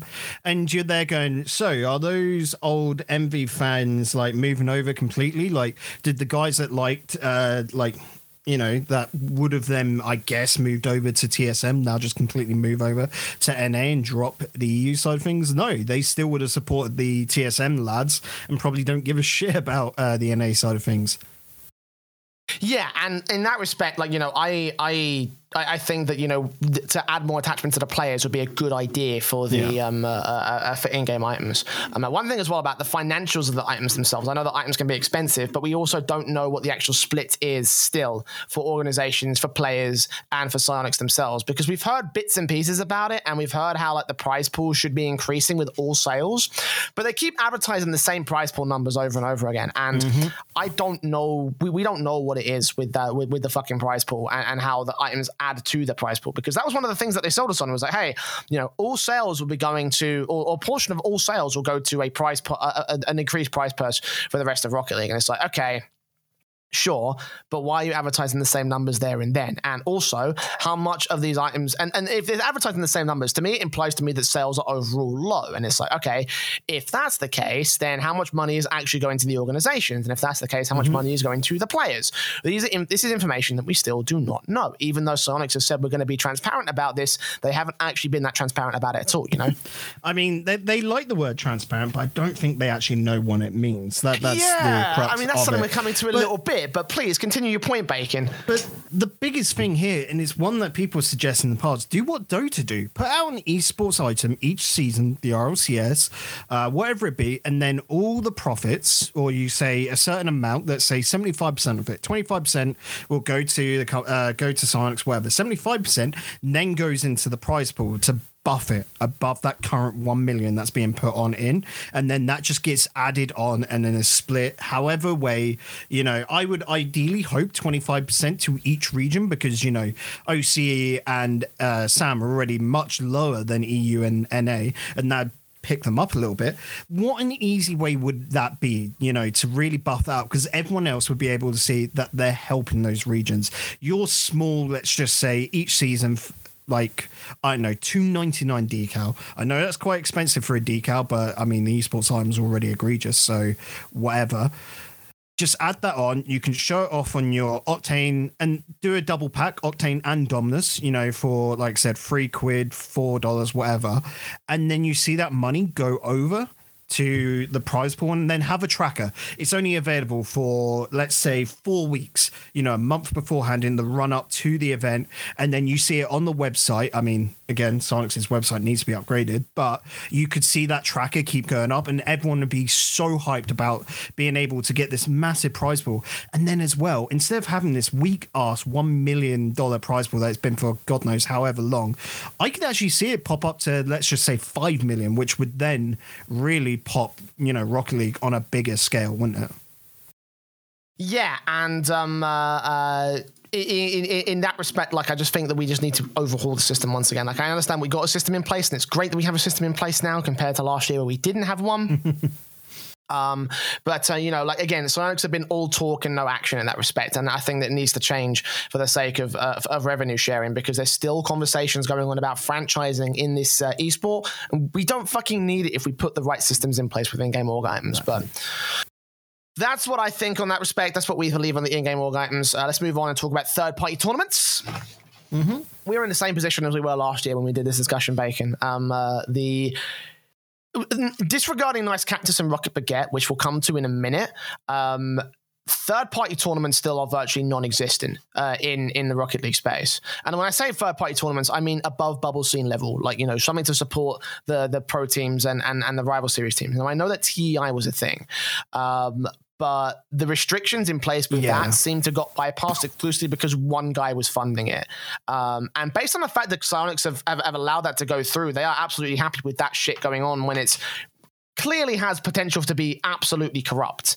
With respect to that as well, by the way, it seems that they are not happy with adding sponsors to other third-party tournaments because they don't get a cut of the pie, is what it feels like to me, Bacon, because they were happy to let Incivic sponsor the TEI tournament, but they were Think absolutely... of Astro as well. Sorry? Think of Astro, the Beyond series as well. Exceptions to the rule. Exceptions to the rule, okay. But here's the thing, right? If you listen to the Subpar but in HD Pod EC, where they did an interview with Johnny Boy, it was heavily intimated that Psyonix let it go through because it was one person and not a sponsor, and because they didn't need to vet that sponsor. Which, if you're having to do that when we've got sponsors that are of the caliber of Overwatch League and Counter-Strike in the top end of those scenes that have no shady business practices going on, outside of the regular sort of corporate bullshit, if you have to vet those kind of sponsors and you're willing to let a guy who owns the team sponsor a tournament with his team in it, that seems very backwards to me. And again, I will bring up the Omen tournament that got cancelled in the summer of last year that I was hired to fucking work, that's Omen by HP, Hewlett Packard. The same fucking computer organization who have done, many big things in, computing as a whole. They obviously sponsored the Omen brand, who have been one of the biggest sponsors of esports in the last couple of years. That's a massive sort of tournament sponsor to have. And those guys got rejected versus, someone like Incivic who got through. And again, nothing against Incivic in that respect, but let's be real about this. How viable is it for people individually to keep funding these tournaments? It's not. It's just absolutely not. The only answer now is to go find some sort of rich Saudi prince or whatever who for some reason loves flying cars and Rocket League in general. Because that is the only answer we've got right now with Europe. Are we going to become James Bond, the Rocket League tournament? What the fuck is this? But yeah, it's all so fucking odd, and we can say. Spring Series, for example, like we said, was being produced by DreamHack. To me, that feels very much like they just needed a quick solution to it, and DreamHack is offering their, services. They can provide everything quite good. Yeah. I will say the qualifiers not being done as well on an official basis feels like a little bit of a letdown, and I'd imagine that'd be because Psyonix didn't want to pay the money for that, because it's extra cost on top. But the leak down, where the option where those qualifiers then are broadcasted by the community level, is okay, for me. But it just seems very, very odd. So where you're going now, okay, you've got DreamHack that can put on stuff. Great. Can we look towards these other companies that can also provide similar services throughout the whole of, say, Europe, America, OCE, and NA, and trying to actually back those guys and trying to get them on a more official level? And as a state, I know we'll go with the visibility and that later on. Why are we clearly not doing, and we've said it in the past, a very similar thing to Rainbow Six, where we just now try and plug everything that is officially Psyonix sanctioned on the official Rocket League. We're coming to Twitch. That. Yeah, we're coming to that in a minute. By the way, trust me, I've got a little something to say about that shit. You bring up a good point about the DreamHack thing, because it's we have not heard anything about DreamHack hosting their tournaments. And again, I wholeheartedly believe that DreamHack did the best tournaments in 2019 for Rocket League. Yep. The production value was awesome. The only major issue they had was a fire alarm in Valencia. I know the B streams were a little bit shit because probably they were a little bit hampered for cash. Obviously, that's the way that things sort of work in the DreamHack business, because that's MTG don't really like funding DreamHack. They love funding ESL, but DreamHack don't get as much love as they do. And usually when they have to make cuts, it's DreamHack that are the first heads on the chopping block. Well, and the DreamHacks have to fall in line with the actual LAN events as well. So that's why you're giving a little slice, a corner out of the LAN hall rather than its own specific events. So that's why when you look at the crowd, at early points of the day, it's dead empty because it's people that are more interested in looking around the venue, looking around the different stuff that's going on. And then towards later on in the day, it's completely packed, you know? So it's just part of the nature of what the tournament is. Yeah, and like again, like even with the Intel World Open going through, and obviously that got kind of fucked by coronavirus, which is fair play. Obviously, everyone's going to canceling their events because of that. Even then, like after Intel World Open, we had no information on what was going on outside of we obviously know that season 10 is going to happen soon. Obviously, we know that the RLCS is going to be in the same place as it always has been. We've obviously expect that to be the case, but when it comes to other third party tournaments and stuff in the off season, especially, we don't know anything about that, and it feels like Psyonix just don't want to trust third-party organizers, and the community guidelines especially have been so egregious not to allow any other tournaments to crop up. Again, with some exceptions applying, there's just been nothing going on, you know. And we'll move on to the community guidelines thing in a moment here, Bacon. You seem to have something you want to say here? Yeah, I was going to say it's not also that they don't trust them; it's just that they're so narrow and short-sighted. Psyonix always seems to look to the next 6 months, not to the next. Fuck the next 6 months, probably the next 3 months. Yeah, let's be real. That's the biggest problem. That's the thing. Like right now, the only thing we've got coming up is Spring Series. After Europe's done, what else is there? Like we've got Rising Stars. June, July. Well, sorry, most of May, June, July, August, and then you're expecting the same timescale with RLCS starting in September. So that's 4 months of not knowing what the fuck is going on. That's the thing, right? Like it's like this is the perfect opportunity to let the fucking community take the reins. Like Psyonix is going to be hampering for cash in the esports department. I know it's going to get slashed to hell. So let's get some outside investment in. Again, let DreamHack run a fucking Dream League or something. Let ESL run an ESL 1. You know, obviously they've rebranded all their offline tournaments to become online things right now. Like ESL 1 is currently the Road to Rio, which is a big online tournament that builds up to the major in November.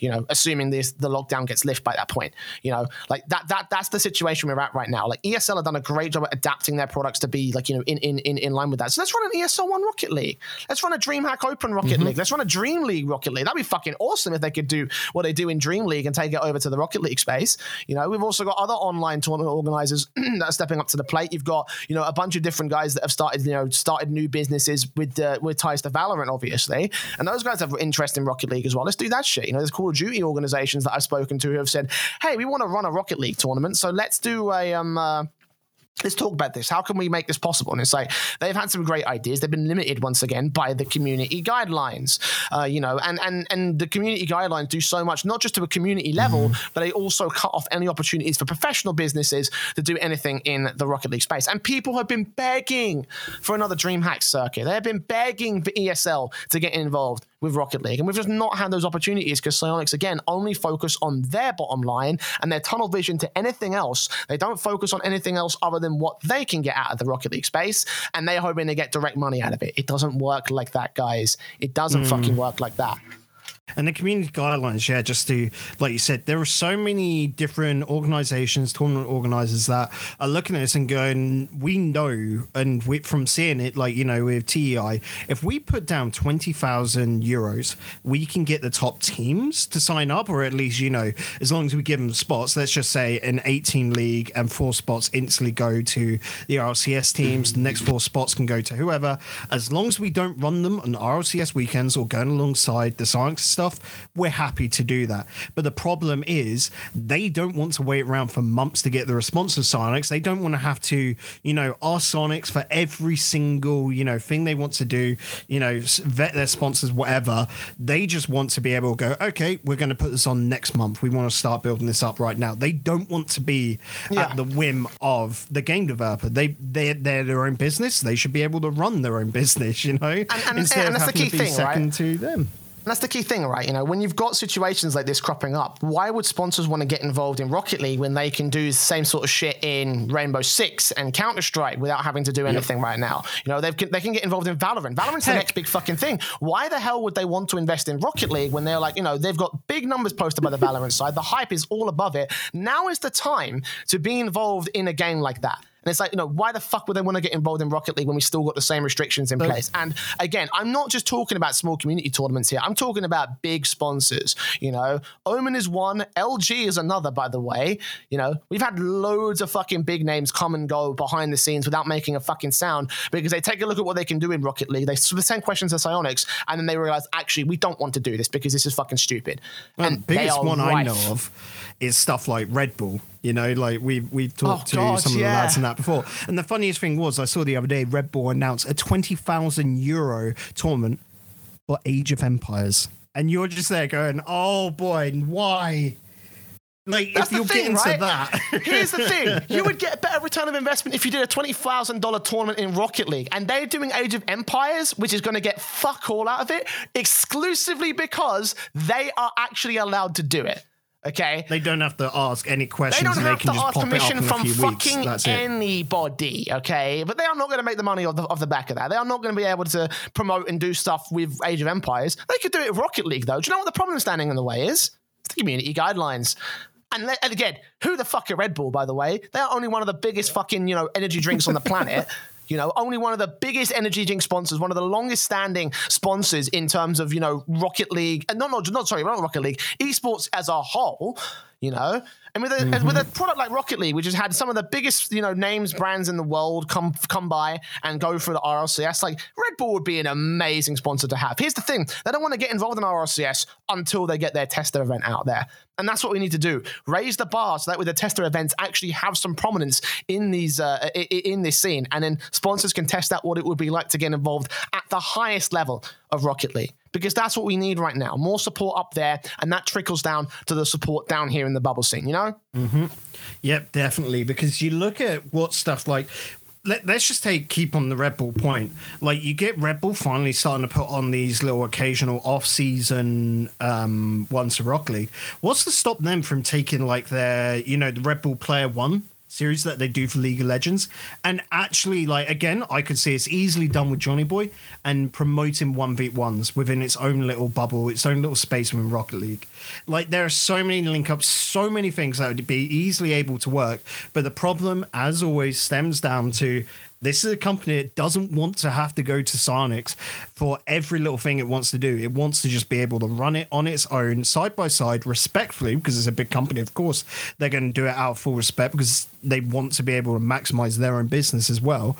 But it all comes down to these community guidelines, which, as of last land, so all the way back in December, were being looked at and might be changed. But we're now 5 months on and no difference at all. And it has led to this fucking stupid barren situation where the only thing you can compete in is Psyonix tournaments, with the exception of some of the bubble scene stuff, which we'll move on to right about now here, Bacon. I did say I was going to talk about. This is going to be fun. So here's the thing, right? The bubble scene, from a financial standpoint, has actually done well since we last did the show here, Bacon. And that's in spite of the restrictions posted up by Psyonix. Now, Rocket Baguette are fucking geniuses, by the way. I know a lot of people have differing opinions about them, but, personally, having worked with them, I love that their game plan is actually now, rather than to host a bunch of big tournaments, is to host loads and loads of small ones instead. And that's worked wonderfully for the Rising Stars here. I have to say that I got to tip my hats off to Nice Cactus. Fucking, you guys are the heroes of the bubble scene. You're the only reason why we are even in content right now, because, there would be nothing else to talk about after this week. If we only had Spring Series, we could do the Spring Series next week, and then after that we're fucked for the entire rest of the next tournament that gets announced by Psyonix. Essentially, there's been nothing else going on, but because of the fact that they supported Rising Stars and they supported the weekly tournaments, which are now prominent thanks to Nice Cactus, they supported bi-weeklies and other stuff to help support Rising Stars teams.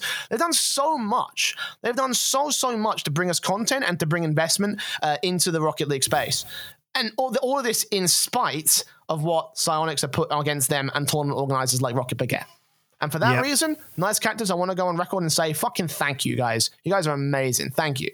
Yeah, big shout out to those lads helping the grassroots and the bottom level of esports be able to thrive in an area where the own developers don't give two shits about it. I mean, they don't even give one shit. And what you see, what they're putting out is, again, because they've got the great connection there with Rocket Baguette, and Rocket Baguette now pushing for an English broadcast as well, the Rocket RB on Twitch, you'll notice that they're trying to push out an English one as well, because they're trying to expand as much as they can, try and encompass the whole, basically, Europe within the scene. And it is all down, and this is no joke, to one company. Well, two with Rocket Beget helping on out, I guess, that has been able to turn a barren wasteland into a bit more of a thriving scene. Don't get me wrong, there are other community tournament organizers out there, and, you know, we tip the hat to, you know, Rocket Kingdom, Rocket Core, or Imperial League, and all of that sort of lot, don't we, Jay? But those tournaments where you're offering, say, at most 50 quid or whatever, they should be the lads at the very bottom of the bubble to thrive and get their experience, as well as the up and coming players that aren't quite there yet. Whereas Nice Cactus has been able to just really maintain the bubble scene as a whole, and it's very much needed. Yeah, like I think with tournament organizers like Rocket Kingdom and Rocket Core, they are community level, whereas like I think Nice Cactus is bubble level. I think we need to sort of like readjust the definitions here, because anything lower than a rival series is considered bubble. I don't think that's an accurate sort of description of how we need to see it sort of treat the scene. So yeah, in that respect, I have to say, like, hats off to the guys who are working to make all that shit possible, because like legitimately there would be no bubble scene today if we didn't have all that investment. Unfortunately, while we have made steps forward in the business side of things, we have made steps back in the professionality side of things, because the bubble scene mentality is a fucking joke, okay? I'm just going to say straight up here, there are people in the bubble scene that have been openly racist, transphobic, and general dickheads to community figures and other players and their respective fucking players in the scene. And those guys are the most prominent figures, by the way. They are the most fucking imbecilic people I think I've seen in all of esports, right? Not just because it's going to be negatively impacting their career, it also negatively impacts the rest of the bubble scene, because Psyonix look at this shit and they wonder, why the hell should we invest in the bubble scene? After Renegade Cup, after all the shit they had to put up with that, and then seeing stuff like this on public social media, like, you're fucking it up for everybody else, you know? And it's not just all that, like not even that's just like from a general interaction player per TO, it gets even worse, because rather than go through the necessary channels to give feedback to the tournament organizers and try and get things going, like TOs just get blasted on Twitter, like just get absolutely fucking rinsed by whoever the hell will listen, whoever the hell will want to tweet. Again, you can easily go ahead and approach the community manager or the necessary like individuals, the admins that are running the scenes, and say, look, this is a piece of feedback I want to give to you. This bit is shit. Can we get it fixed? It's not that hard.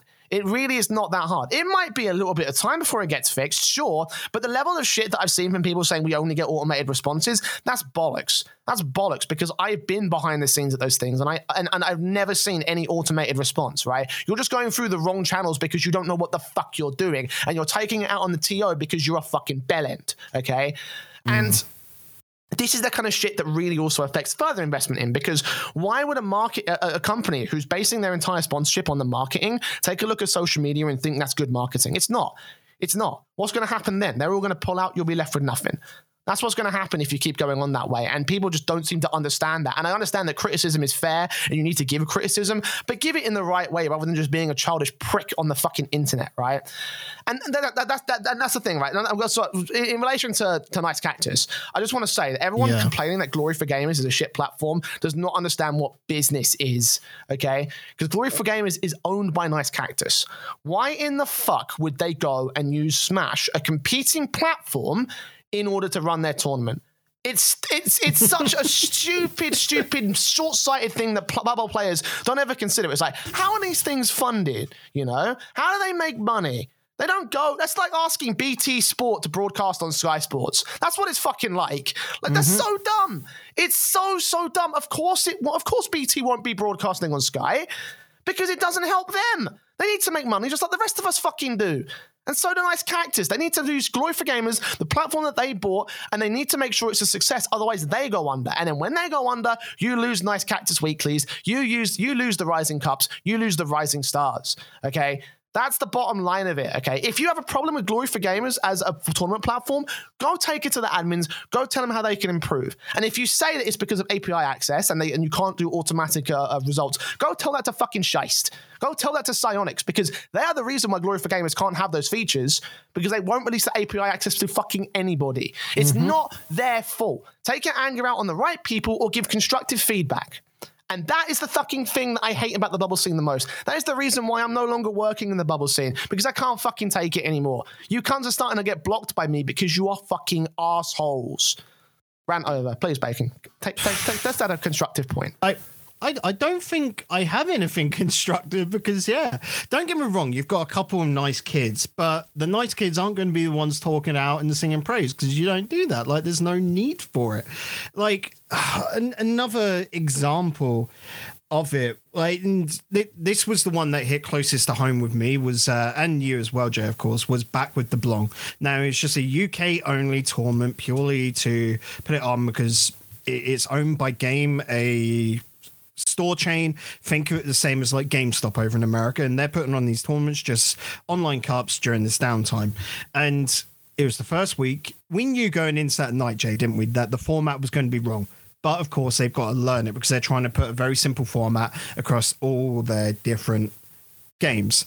So going into that first week, we knew it was going to get changed up for the second week. And instead of instantly just blasting on social media, you know, shit like, oh, who wants to be up to 11 o'clock, you know, playing a game for however much and all that, just literally acknowledge and give good feedback. Just be there simply like, oh, could we just, you know, next week get a single elim multiplayer just because I've still got school in the morning, that sort of thing. You just do it politely because it doesn't hurt you, and then the team will look away, and they probably already know because naturally us as casters don't want to be there at 11 o'clock after 5 hours still casting. Oh, absolutely. We're tired as well, by the way. Yeah, we'll change the format. It's hard. Like, I'm saying we've changed form. Me and Jay don't have a say of that, you know, but the guys behind the scenes are still working. They're paid a certain amount that evening, and they're going to try and get the best, most efficient product out there. So you blasting it is not helping anyone. You're just basically hurting the scene because, again, that's just hurting all the advertisement that's going on. It's hurting what the heads up at Game are going to be looking at that. The same like we were saying with Nice Cactus over on the platform.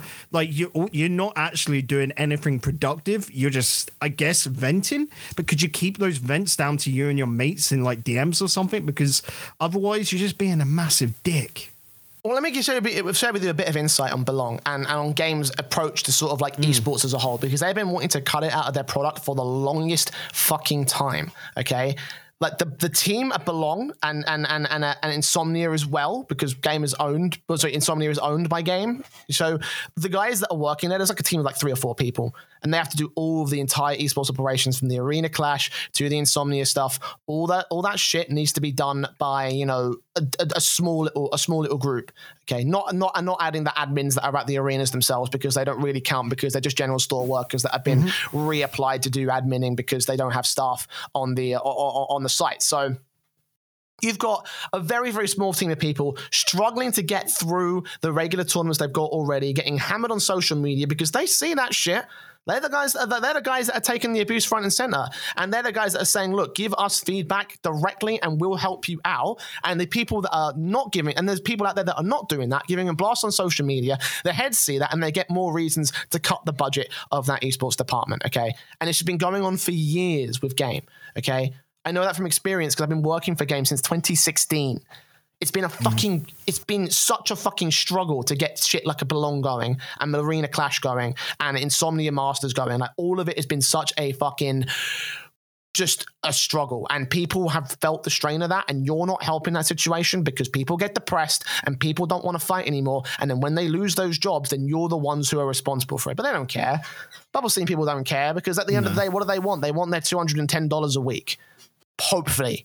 You know, and that leads to other shit as well. There's the downright malicious people as well, Bacon. I have to say, there are individuals out there that will take technicalities and do their best to twist them to their advantage. Like, there was one particular incident a few weeks ago in a Nice Cactus Weekly, where someone, there was a disconnection issue, and rather than play to the spirit of the rule and let them replay in the overtime, which I think that they should have done, they were like, actually, no, there's this one little section here that says if you don't disconnect when the DC happens, then you absolutely need to be disqualified and such. And there were admin confusions about the level of the rule, because one admin wanted to imply the spirit of the rule, one admin wanted to apply the gospel of the rule.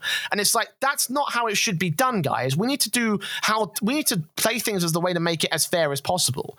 But players don't give a fuck about fair as possible in the bubble scene. They don't give a damn about that. They want to be like, I want to win. I want to win, and I'm going to do everything I can to win. Like, fuck you if you have that mentality. Like, you are such a scumbag. Absolute fucking scumbag if you think like that. And I should add, by the way, this is mostly European scene, bubble scene, because I don't have any experience in the North American scene, bubble scene. I've been told it's much better than Europe, but that's my experience so far in the bubble scene, and it has been a fucking farce. It's weird. NA bubble scene is better, but NA top end is absolute garbage, to the point, like, you know, we were saying, doing some of the stuff with Daz, and just how you get RLCS teams that won't even mark themselves off on Smash because they can't be asked. They've got someone at their org that will do that for them. And you're just there going, Smash is automated. Can you not just put in the lobby details instead of doing a generic, you know, I'll invite you because you're on my friends list and get the two teams in that way? Which, just come on. When it comes down to small community organizers, give them as much help as you can. Don't be fucking assholes. It's like, it doesn't even require that much work, you know? Like, again, just do what the fucking tournament platform asks you to do, you know? They should actually be, there probably is rules amongst there where they would be DQ'd out of that. Like, they would have to forfeit just because they're not putting in the results because they can be forged. Again, you skip those rules purely because of the fairness, and they're still playing, you know, they're not technically cheating if their opponents agree to, yeah, that's what it was. The spirit of the rule. Yeah, it's the spirit of the rule thing, not following the rule by paper. And it just takes you guys to get absolutely fucked over, which, again, you'd go blast it on social media, and you'd still be in the wrong. Should be noted, by the way, that whole like rule disconnection thing was also blasted up in Twitch chat, on Twitter, and everything. And they did everything they could to rally as many people to get pressure onto Nice Cactus to fucking, you know, to change the result. And that was absolutely stupid. So fucking childish. But that is the reality of the bubble scene. And I've got probably some more bones to pick with people. Again, I'm not going to hold back anymore. Like, if you're being a cunt, I'm going to call you out publicly for it, and you're going to get blocked on Twitter. I'm done with the bubble scene. You're all cunts. You're all a bunch of fucking cunts. Anyway, from the there are bubble a few to the gems pro, out there. We have to say they're not all cunts, but there are. Here's the thing: like, if I say you're all cunts, obviously that doesn't apply to the people who aren't cunts, and those people already know who they are. Okay, so I'm talking a generalization there. If you think you're not one of those people, or if you're not sure if you're one of those people, then you're a cunt. Okay, straight up. Let's move on. Career viability for until proven innocent. That's the new rule in here. Let's move on to the professional side of the scene then, because the bubble scene can go fuck themselves. We're going to talk about career viability now, because it's still in a bit of a weird spot at the moment. And I honestly think that on the whole, it's gotten worse. And we're going to go down the list here in the same sort of way that we did in episode 24. So, casters. So, as per last time, the casters in the community have virtually no chance of making it into Rocket League relevancy. And the main reason for that is because Psyonix's hiring decisions are whack as fuck. Obviously, we mentioned the whole Landon Donovan thing earlier in the show today. But even then, like, you know, there are so many bubble scene casters or community casters that go remiss for various reasons. And I understand that there's a level of understanding to that. There's a level of sort of like, you know, there's a level of like, look, we don't think these guys are good enough to make it into the professional level. I understand that. That's fine. Not everyone can do that, you know. But then we've got people like Dazarin who are pushed into CRL above and denied rival series broadcasting spots above guys who have never done Rocket League in the first place. Now, that's nothing against Spaceman Supersonic F. I think that they did a great job in the season. But I honestly cannot see a world where the meritocracy works to have those guys come into rival series versus Dazarin, who has done every single community organized event under the sun, and even runs his own events to put money into the scene. So many different lands as well. Yeah, yeah.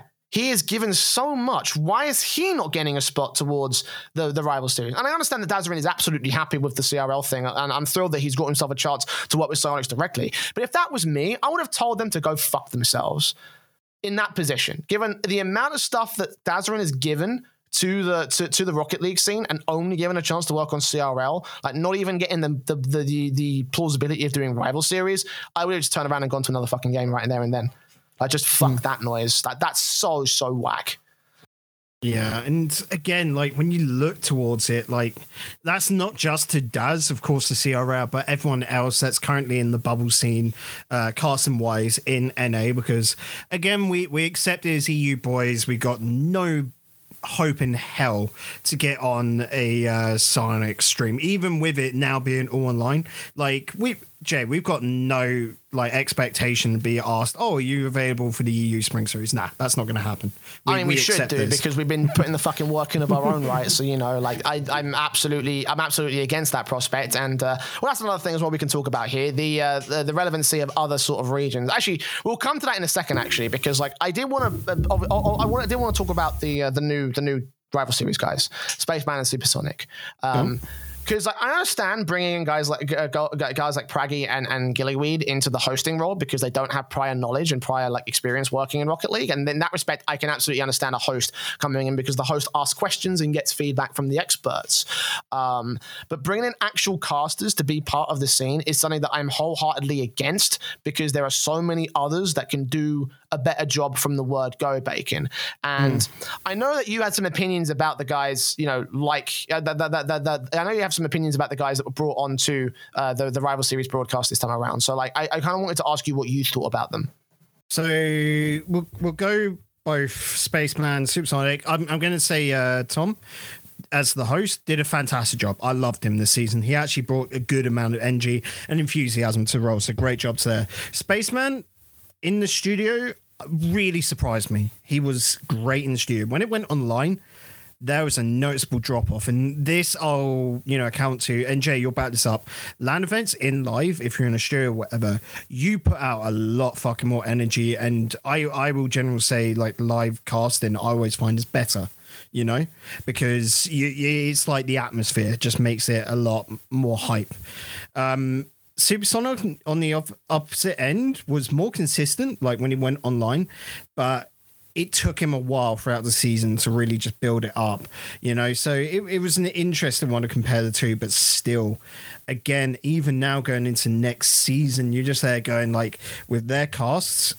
And no hate towards the lads, because again, we came in expecting to literally hate these two guys because they had no, Rocket League experience. Like the bar was incredibly low for them, but still, there are guys within the community doing, the bubble scene stuff that are still better casters objectively over in NA than these two lads. And even depending upon opinion, even there are casters better than say Stax or Subi. They all comes down to opinion, but it's I know that Stax and Subi have been fucking hammered on Reddit lately, so like even community opinion is starting to shift on those two. I mean, I understand part of it, I can respect a part of it, but like the other side of the coin for me on this perspective with Spaceman and Supersonic was the fact that obviously they came in without any prior knowledge, and for the first few weeks it was very clear that the only major research they did was looking at Liquipedia.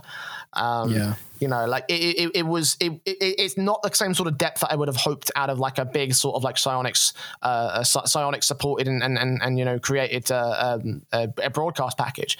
And again, that infuriates us because obviously we are all about that analysis shit. We do all the stuff that we do. We go hyper in depth with a lot of the shit that we do in the on the show, and even in our casting as well. Like some of the stuff we bring up here, we also bring it up in casting in Rival Series B, Stream TCS, Rocket Baguette, all these other things that we do in the scene. But to be fair, give credit where it's due, I have to give a small little shout out to. I gotta find who it was real quick. Give me 2 seconds. I need to just double check. I don't want to mess this up. I do want to give a special shout out at least to Supersonic, who seems like he's made a bit of an effort to try and. To try and be, to do the research as appropriate and be a better commentator and work on his stuff. Because I noticed actually that he was one of the few rival series casters that follow the podcast, for example. And I'm not sure whether he's listening. I hope he is, because honestly, like I feel like that we bring a level of a level of detail that would be very valuable to the guys who are coming into the scene and want to learn stuff about the bubble scene, the rival series scene, so on and so forth. Because we cover it in a way that no other person does. So in that respect, I'll give them credit for making the effort to learn. But again, like I've said before on the show, it is so easy to contact people who are already here. We are some of the most helpful talent members in the fucking esports industry. And I might sound like a bit of a prick. I am. But that's not the thing, right? I'm not a prick by purpose. I'm doing this to put up an act for the show. Like if you hit me up in DMs, I'm happy to answer whatever questions you want. Same thing with Bacon as well. Bacon's probably the better guy to ask because he's the expert. I'm just the guy who screams in the mic, okay, right? But like, in that respect, like I can give a little bit of credit to Supersonic, and I'd like to see what he can do going forward. But on the flip side of the coin, again, I feel it as a big kick in the balls, considering that we've done this for so fucking long. Yep. And look, for Europe, obviously Europe as a whole gets hard done by. But for North America especially, like if I was in North America right now, like I'd just be fucking checked out straight up. And I will say with Supersonic, him getting involved with Daz's skirmish, the 2.5K one they did last time, and again, like good on him, because like that work they're not getting paid for, just straight out to the guys at home. And Psyonix would probably just be funding the prize pool as it is. And this just shows are they even funding the skirmish? I think so. Like I said, that's what I expect. Anyway, because 2.5K is more than Daz has got saved up in the bank. He wouldn't be like, he doesn't have that money. When you compare the spring skirmishes and that beforehand, So like this, and it was like, an official Psyonix thing if you look at all the stuff.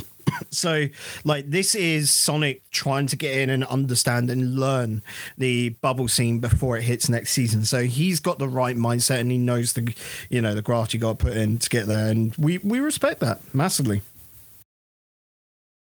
Yeah, and in that respect, I can see a future for him individually. The jury's out for me for Spaceman, honestly. I don't know. I won't lie to you. I was kind of not really paying much attention to the casting on the stream. I listen with Outcasters a lot of the time when it comes to doing the show. So I wasn't really paying attention to him. Supersonic definitely was the guy that stood out to me. But again, like I just feel like we're kind of hitting a brick wall with a lot of the community casters. But I digress. Let's move on and talk about the professionals, the actual pro players. Because I'm gonna give you a small peek behind the curtain here on the show. We were sent some shit that heavily is concerning. Right, let's put it that way. Like it is very concerning for the level of the professional players, because professional players and professional faith in the scene, in the professional scene, is slipping with Psyonix. Players are asking questions which they don't get direct answers to, and organizations are considering pulling out. They are all. There was a DM that was sent, or a group message that was sent to us from a player who I won't say any details. But basically, like the implication was that they were going to lose tens of thousands of dollars because the organization has no idea what's going on in Rocket League right now, and that seems to be a general consensus based on the fact that this was given thumbs up from most of the other pro players that we've also heard from as well. And the response that they were met with from other Psyonix community, Psyonix employees, was just that it was literally one of those PR things like, oh, we're interested in full transparency, so we'll get back to you in a future week. It's like, come on, you did this with the fucking, with the open letter, We haven't even heard anything on the open letter, which we'll come to in a little bit time. But it's like, now we're having the same PR question dodging bullshit as we see in public interviews now being given to the professional players, right? Now, I understand an idea of keeping insider secrets inside the little circle, but mates, this is a new level of Psyonix just dodging every responsibility when it comes to the Rocket League scene, Yeah, and again, that's going to the guys that are pro players that, this is their work, this is their career, and you can't even answer their questions. And this has been going on and one of the things we got told was that, this has been like, there are still questions asked 3 years ago that have not had answers to them, where there's still ongoing problems and reoccurring problems, and you're just there going, why is this not getting fixed? Why is this not getting answered? This is seriously, like, parts and reasons to this are why some orgs just don't want to get in. It's not viable. Like we said, Jay, you would only see certain orgs jump into Rocket League if it became a franchise league, because otherwise they know they wouldn't get any return of investment. Like, they wouldn't get anything back from it. If you're looking at that just makes me look at this and go, it's so shaky. And when you got new orgs looking to get in Rocket League now, they will only put in the money, which they'd be looking to buy an entire team for less than some of the bigger teams as single players are getting paid. You know, it's that reality.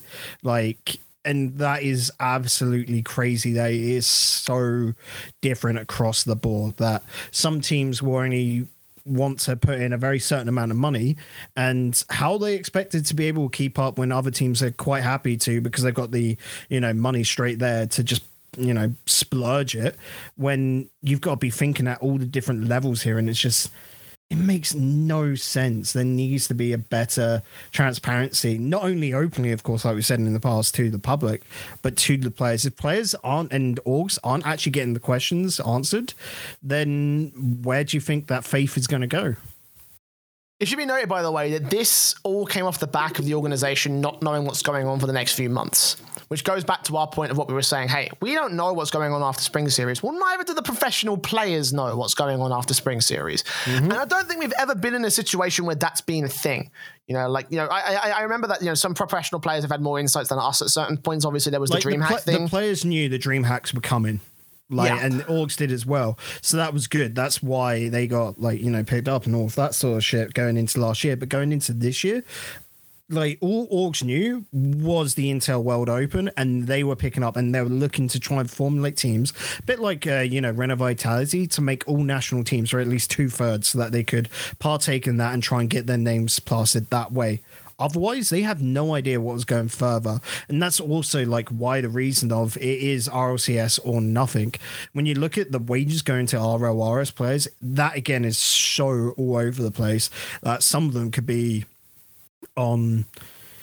I don't want to give wages away, of course, Jay, but you're talking, like, definitely not enough to live on at any sort of point. Absolutely.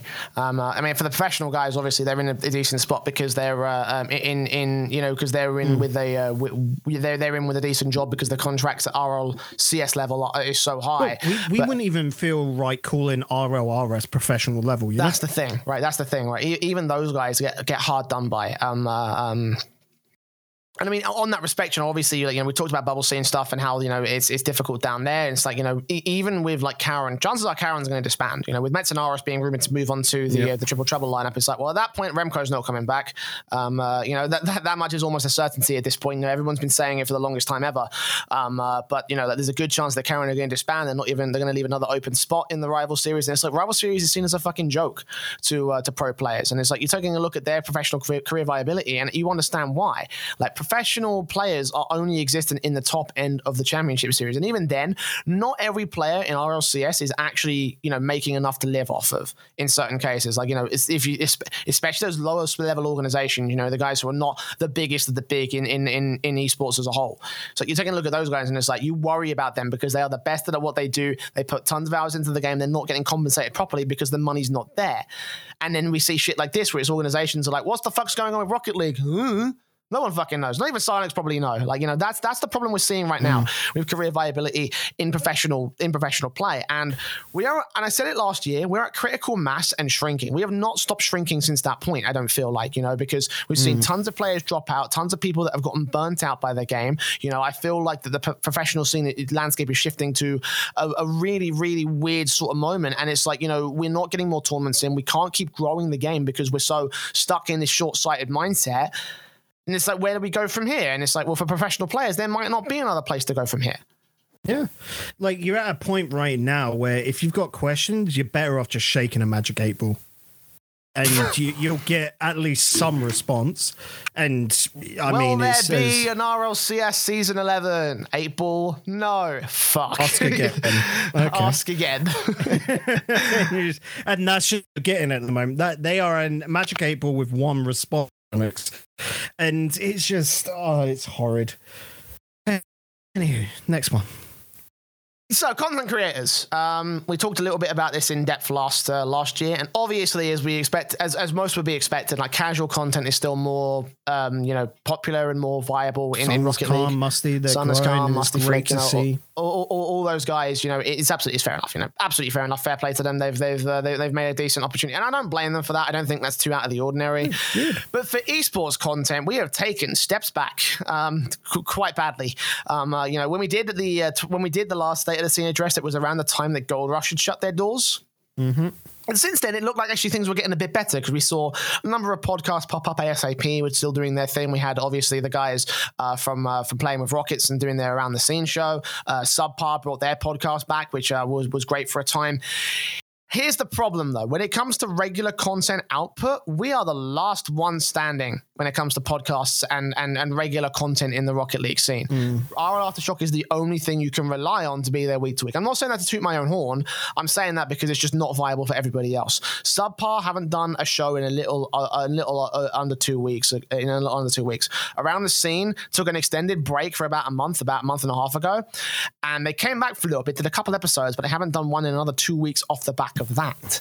And here's the thing: Around the Scene could easily do so much more because they're not limiting themselves in the same way that we do. We only do one region; they do all of the regions. So when they can't find the justification to turn around and keep doing, the podcast like that, it's not a good sign for me. And here's the thing, right? We actually had plans to bring them onto the show. Like I got talking with Perino recently, and we were going to bring them on to do the World Championship special that we always do every single World Championship, where we do our little prediction game. We talk about the teams and the players, and we try and see who comes out with the most points overall. Obviously, that fell through when the World Championship fell through.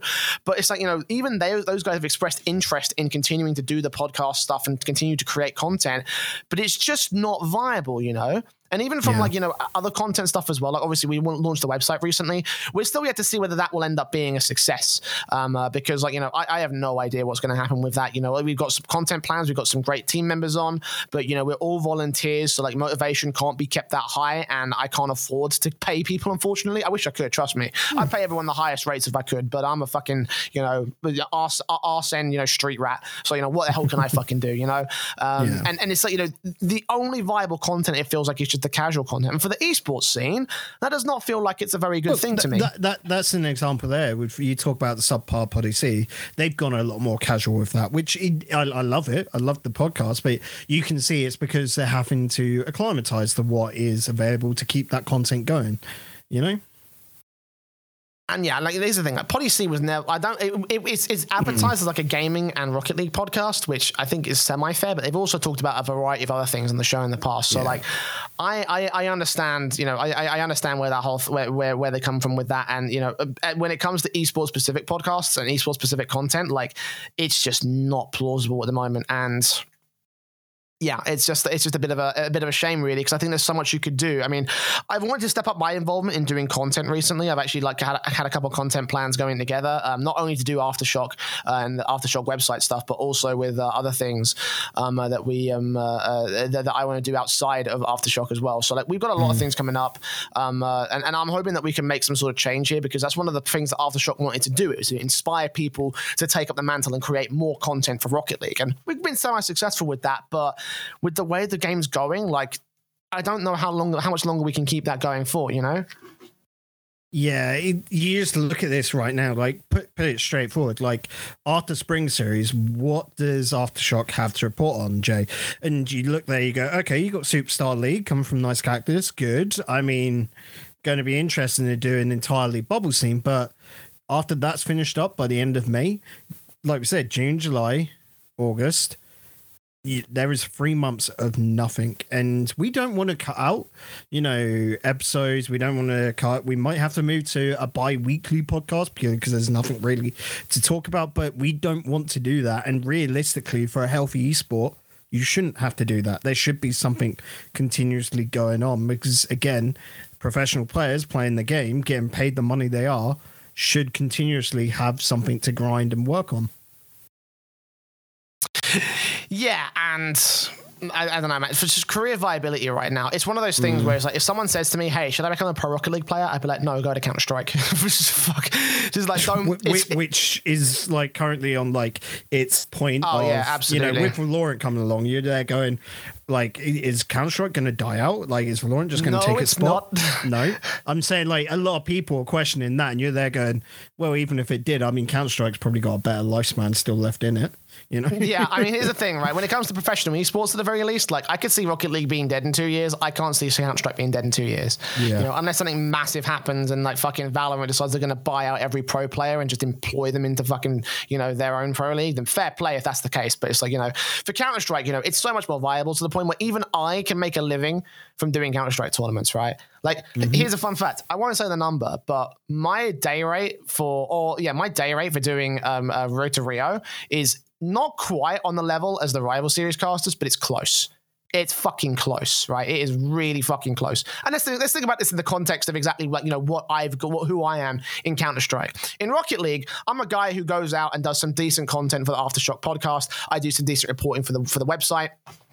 And in general, you can consider me like a community figure in some sort of respect. Like, most people will know of me in the Rocket League space. No one knows who the fuck I am in Counter-Strike, right?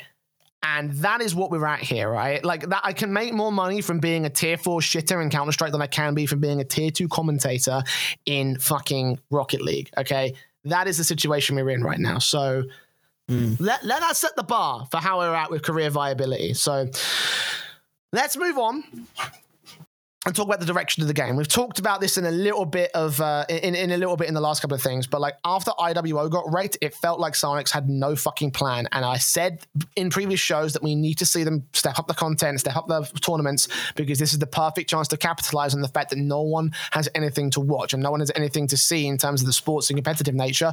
This is Rocket League's chance to shine. And we still don't know details on the next big tournament. We don't know what the details are for the next anything. We don't know anything. There's nothing going on. There's no plan. No one knows the direction of the game. Not us, not the pros, not the casters. I don't even think fucking Psyonix themselves know the direction of the game. And, that's concerning. That's very concerning at the moment. Yeah, and like when you got this gap right now, I'm just looking at it, Jay, and I'm going, okay, shit has just been absolutely shook up because of Corona.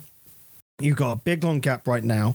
If you're ever going to make a change to the RLCS format, the RLRS format, like we asked, put in that third tier division, this is the time to do it. If you're going to do an entirely online event, this is the time to do it right now, because you've got that gap. You've got availability to put in there. So you'd like to see that, as well as, like we said, ESL maybe do a partnership instead. They're pretty much they are the sister company to DreamHack. Try and get that in, like you said, a sort of simple case like a Road to Rio or an ESL 1 event could just be slotted on in very easily. Heck, do like a little series of online events across the whole and try and prepare them up for, a November LAM final in addition. Like, it is very easy. You've basically just taken the model of what ESL and Valve are doing with Road to Rio. Yeah, exactly. I'm saying that would be perfect right now to fill the time and then set a big shit down the line as well, which could fit in after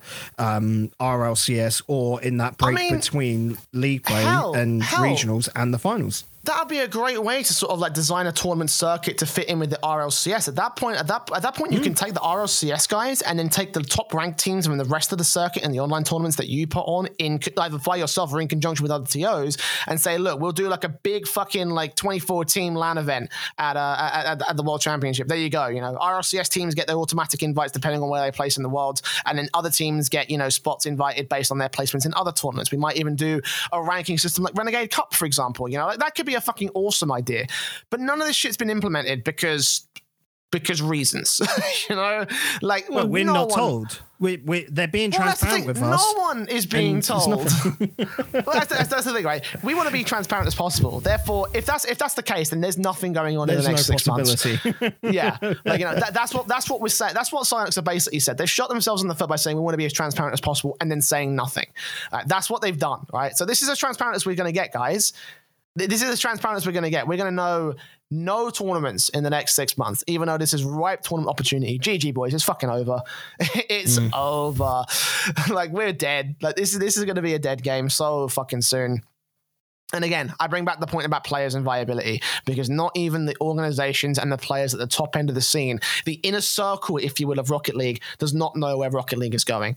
If that's not a concerning sign, I don't know what would be. Anyway, viewership. Last time we did the State of the Scene address, we noticed that viewership was down on the whole. We said that obviously, you know, like the viewership sort of started to stagnate, and I think that kind of got better with the last World Championship. And I have to say that in general, like, you know, viewership is up in most of the major regions. Yeah, like Spring Series obviously has been great for the North American side. We still get to see where EU's going. It has been noted that South America and OC have had their time to shine. They were very similar on the viewing numbers, but they were far more than what they would have had if they were hosted on Rocket Street or on what's the fucking, not Throwdown, LPL. You know, it'd be very different compared to if they were hosting on those channels. Which brings me to a point about, you know, something we said for the longest time ever, and this is kind of the proof in the pudding, is that RL's viewership in the Esports Defended is all down to the Rocket League channel. Like, if it's a Psylocke-sponsored event, it needs to be on twitch.tv/Rocket League. Just because otherwise it's not going to be viable, because you've created an ecosystem where right now you are the only place. You are the central and main and only place to see Rocket League esports. And anything else that doesn't get on that channel, it just gets fucked. Absolutely fucking rinsed in terms of, like, you know, its viewership. And this is proof in the pudding right here, because, you know, tournaments that otherwise would have gotten 2,000 viewers have had 20 to 30,000 viewers just because they were on the main channel, you know? Yeah, and it's questioning, like, going forward, like, with any few, like, the biggest question there, of course, was, let's go back to the DreamHack Pro circuit. What would the viewership for that have been if that was on the main Rocket League channel instead of the DreamHack Rocket League channel? Oh god, it would have fucking popped. Like, why is this not? And it all comes down to, like, just simple things of, are Psylocke scared of things being put on there because they've got no control? Like, they want full control of this? Like, the mentality behind it is still so broken at the moment. And again, you've got to be looking to join everything together to make it as strong as possible instead of, like, spreading it out thin. Why would you want to spread it out thin, you know? Yeah, and I just... It just feels so backwards to me in the approach and everything like that, you know. Like, I just feel like, look, Rainbow Six does this all the time. Like, they bring big tournaments onto the main channels. They can showcase the best of the best right there. And if they've got stuff going on, they have alternative channels for that. I know we've got an RL Esports channel. Obviously, there's all the community TOs and such, which we're going to come to that in a minute. Actually, I want to have another point about another thing. And it's like, you know, just give us a time of day to showcase the best of what the other side can do. And it's like, it just doesn't hurt the product as much, you know? Like, it doesn't really hurt. Just make a second channel from Rocket League called Rocket League Esports. And that's what you need to do. Twitch.tv/RL Esports is a thing. Yeah, like, it actually is. Well, there's another issue as to why you shouldn't use that. Drops. This is something that actually kind of teed me off a little bit.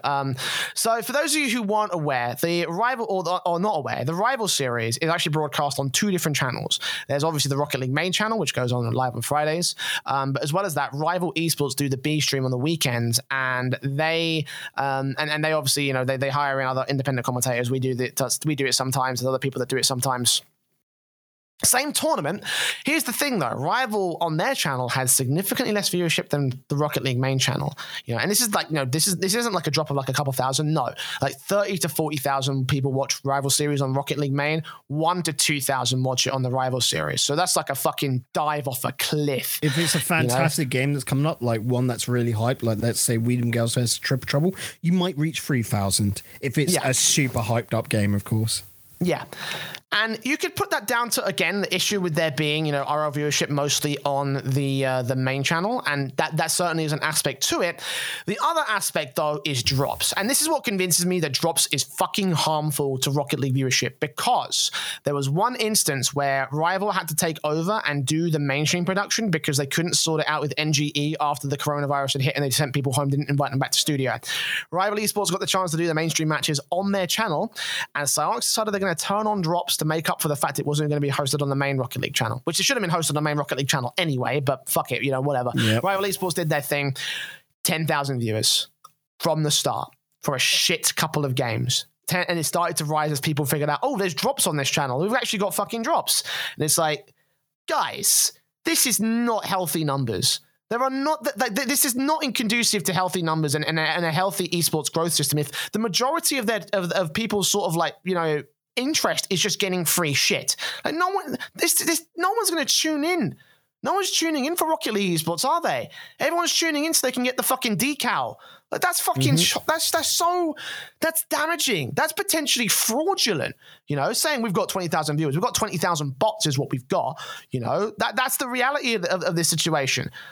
That like it's so like I always said that I don't think, you know, drops are a bad thing per se, so long as they're used in moderation. But since we have drops on every major tournament, like all it says to me is viewership inflation.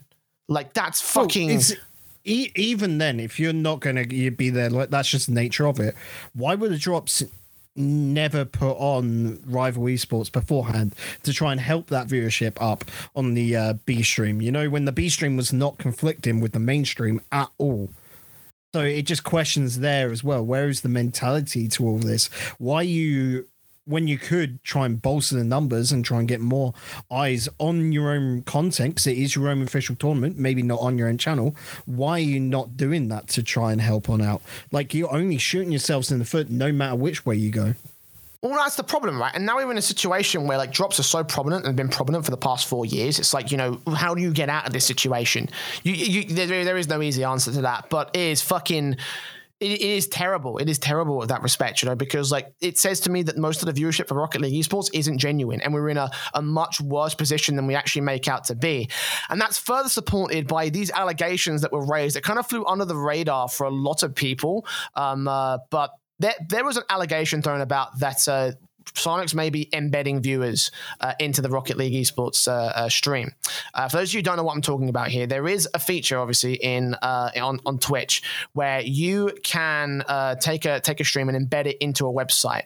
And that will obviously give you, the necessary viewership within that website and such. Here's the problem. It has been known to be heavily exploitable by certain people because...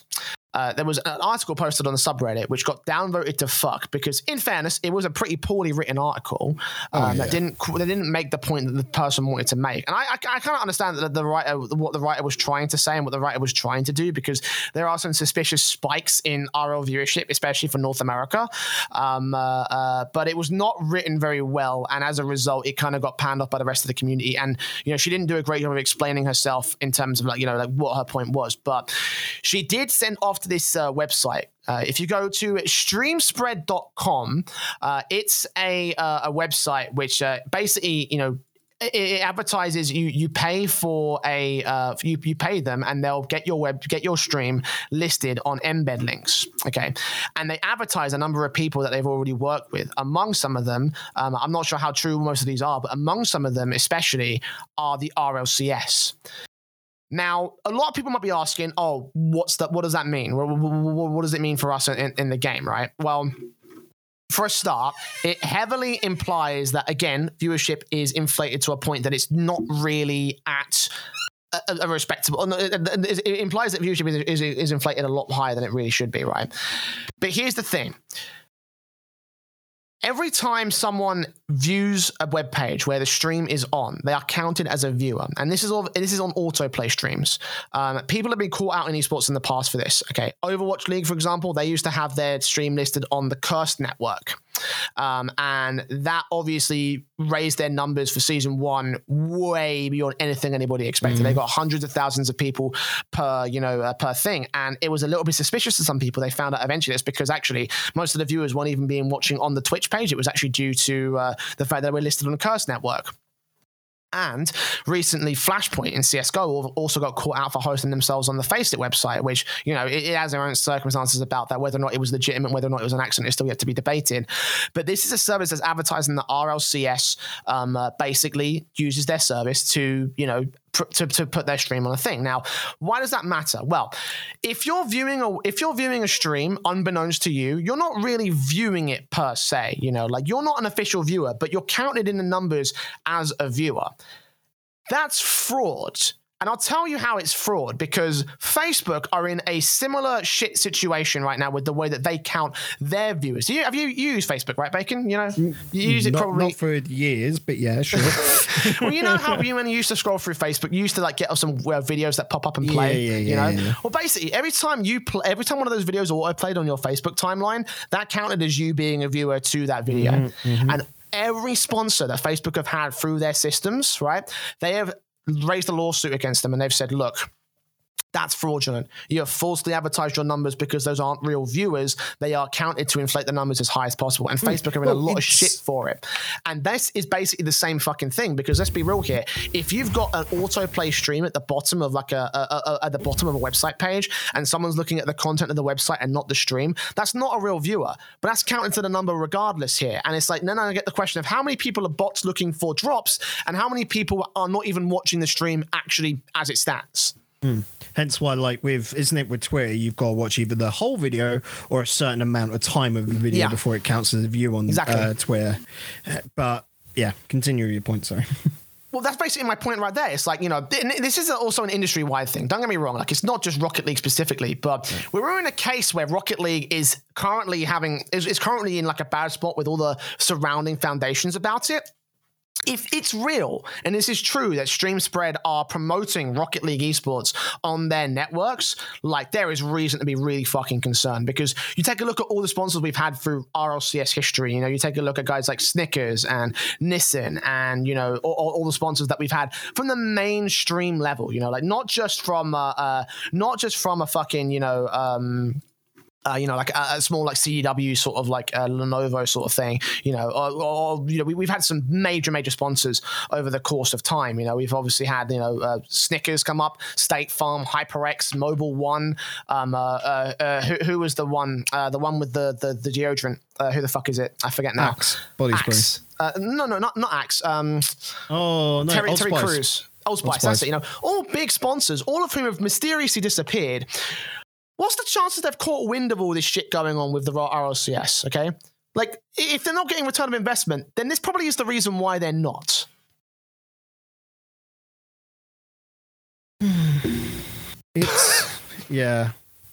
It's there, you look at it, and it's just, it feels very smoke and mirrors. Like, we have seen the biggest rise this season, to which just one of the more, definitely less dubious, but one of the more understandable rises for me was Twitch front page. You generally get it for an hour, and you can see the number rise incredibly during that period.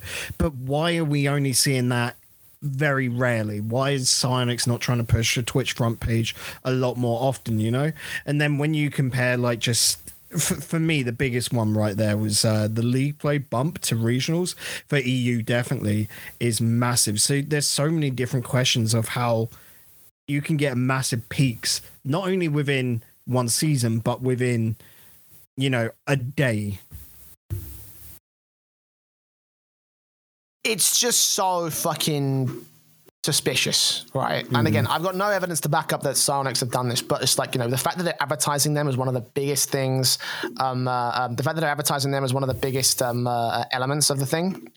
Of this website implements to me that they've probably got some sort of thing in place. So I want to do some digging and find out for legitimacy, because like it's all over this website. And if it's real, if it's true, again, we have every reason to be concerned about the current status of Rocket League esports and the viewership, especially because it implies something that's not going on for real. And that is scary. It's really fucking scary, more so than anything else, because if it is true and sponsors all pull out because of that, then we're fucked. We're done. It's GG right there. And it's the same thing with every esport. Again, a lot of people have been caught out by it in the past, and, they've taken dives because of it. Flashpoint have lost, a lot of support in the CSGO community. Overwatch League has started to die slowly because of its lost trust in the community as a result of shit like this. And, it's going to be the exact same thing with Psyonix. And I really would like some answers to this, because no one seems to be giving any answers to this. And that leads on to our final point here, Bacon. Communication with Psyonix. It was the thing that we left at the very end of our last State of the Scene address, where we said, look, we need more communication. not just for our sake, but for the sake of the scene, so we know what's going on, so people are informed. So that way, in a public setting, people are more inclined to join us, to join the scene, to join sponsorship, to join as a pro player, to join as a viewer, to join as anything, right? We haven't seen that. Even in spite of the open letter that went on Reddit, we saw a couple of improvements, but nothing significant, not quite the way that people wanted to see out of Rocket League esports. Well, the improvements were acknowledgements. That's was just basically the improvement there, was acknowledging that something needs to change, but nothing has changed.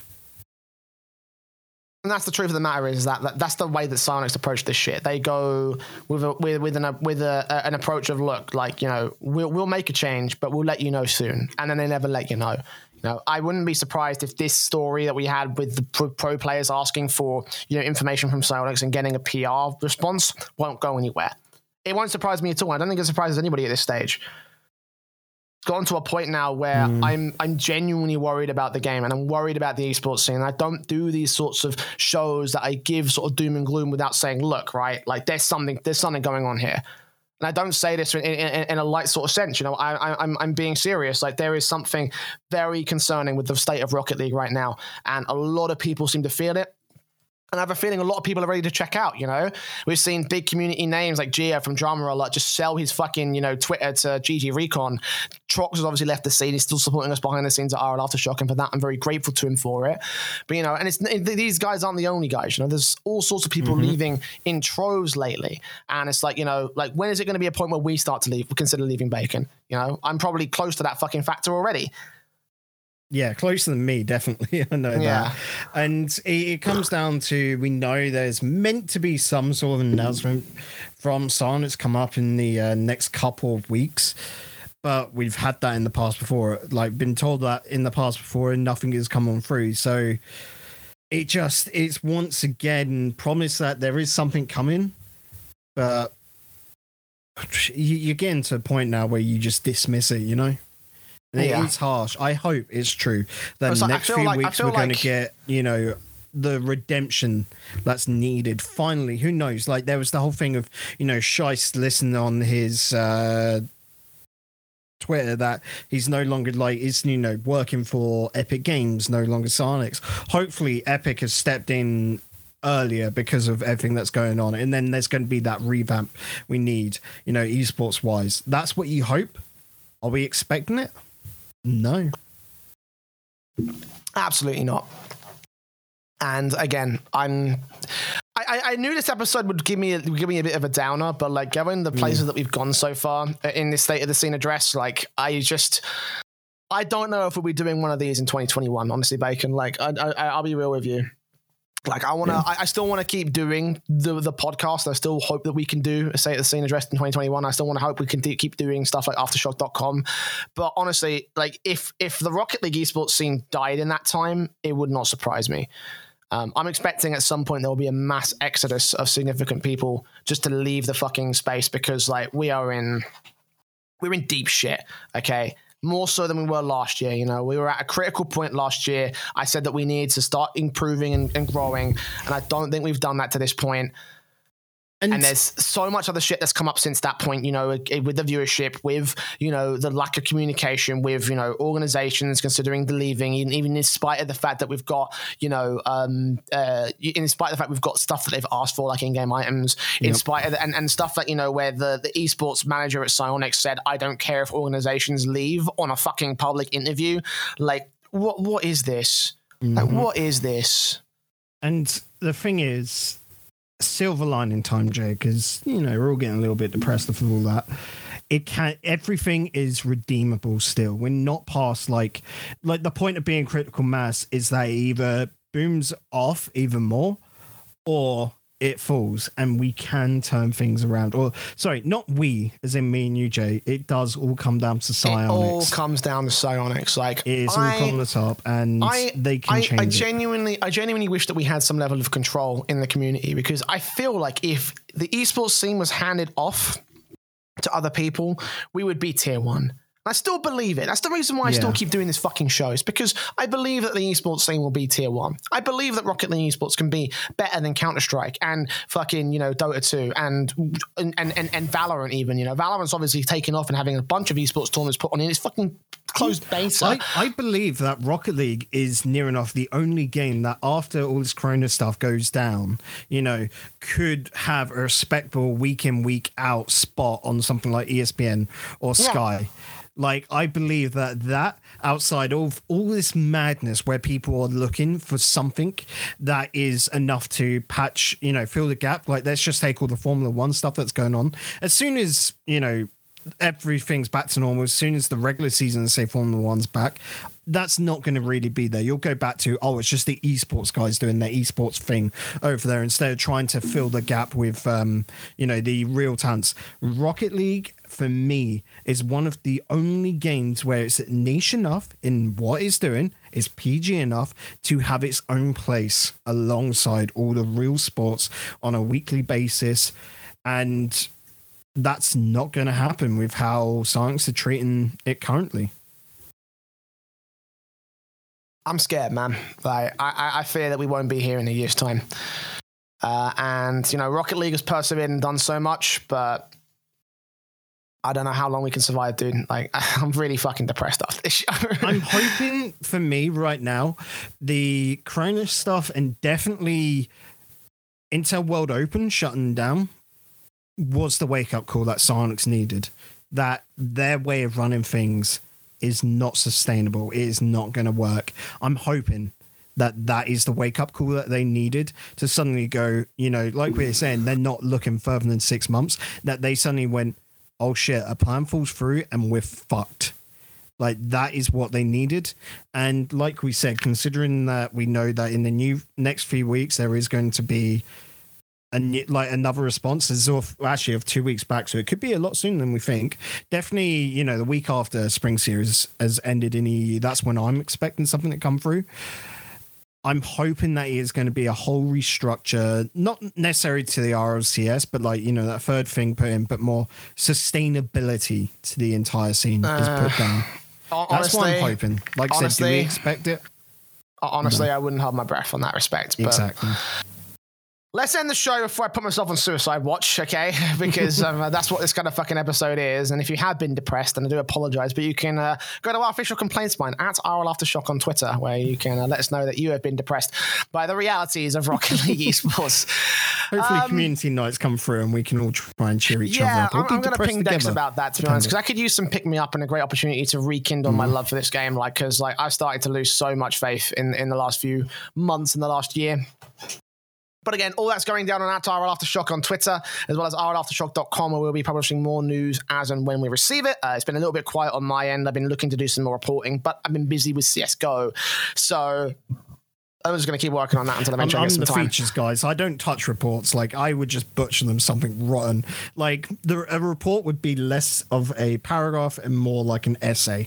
So I'm not allowed to go near them, am I, Jay? Mate, for those of you who want a little bit of peek behind the scenes at Aftershock.com, Bacon's top 10 rankings was fucking so long and rambly, I edited it down. I had to go through and edit it for him. It got crazy. Slashed to pieces. It was fucking unreadable beyond belief. But yeah, that's at the paces. I mean, I was going to do a feature about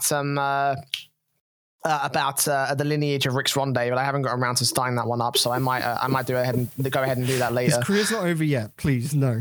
No, but here's the thing, him leaving Triple Trouble ends a lineage he's been carrying since fucking Reason Gaming. So I was going to do a little bit about that, and how the team now no longer has any of the elements that started things off back from Gfinity Season 2. So that's a topic for another day. I'll sort that out another point. Again, I've got a lot of casting to do, so I'm going to go ahead and get ready for that. We've got TCS in a bit, Bacon.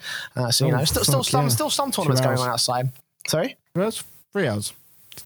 2 hours. No, 2 hours. 2 hours. Yeah. 2 hours, 15 minutes as of us recording this very moment here. So, go ahead and watch that at twitch.tv/TCS Esports League. It's going to be fun times. I haven't got a green screen today, Bacon, so you're going to get to see all my glorious office. But yes, of course, if you want to catch more from RL Aftershock, of course, you can go ahead and join the Discord. Show notes and video descriptions as usual. You can go ahead and join us. We've got some community nights coming up soon. Hopefully we can play some Rocket League and other video games in shit. If you've got Valorant as well, I know that we've been doing some community nights for that as well, so I want to get involved in some of those, assuming my PC gets fixed soon. That's all for you to go ahead and join up. As well as that, follow the podcast on Twitch, twitch.tv/RL Aftershock, where hopefully we can get some live episodes going when shit's not so busy with me in CSGO. As well as that, the podcast is available on YouTube, Spotify, iTunes, Google Podcasts, TuneIn, and most other audio distribution platforms. You can go to anchor.fm/RL Aftershock to find your favorite platform and request your favorite way to listen. I'm hoping next week's episode will be a lot more on the positive side, as we do have the European Spring Series to cover. No, we don't actually. We've got bubble scene stuff. All right, we'll bubble scene stuff. Then we'll do the Nice Cactus weeklies and the and the Rising Stars Cup, or the Superstar League, I should say. But until that point, though, Bacon, have you got any final words for end off for this week?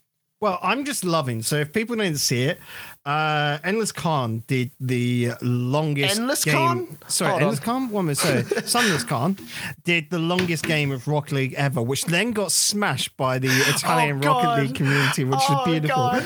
I now put out the challenge. There is a gauntlet to throw down by every single community to make the longest game of Rocket League, and we just keep on going, dude. We just keep on going. I want to see this, that. Right? Do you want to do an Aftershock edition? Do you want to do an Aftershock edition? Try it, yes. Why not? All right, then let's fucking do it. We'll do the RL Aftershock longest running game ever, and we'll stream it live on Twitch. So keep your eyes on that shit. But for now, we're going to get off your screens. Thing is, Jay, though, sorry, before you get in that, we're going to give it a little bit of time just to see if anyone does try and pip it before us, because you always want to be relevant.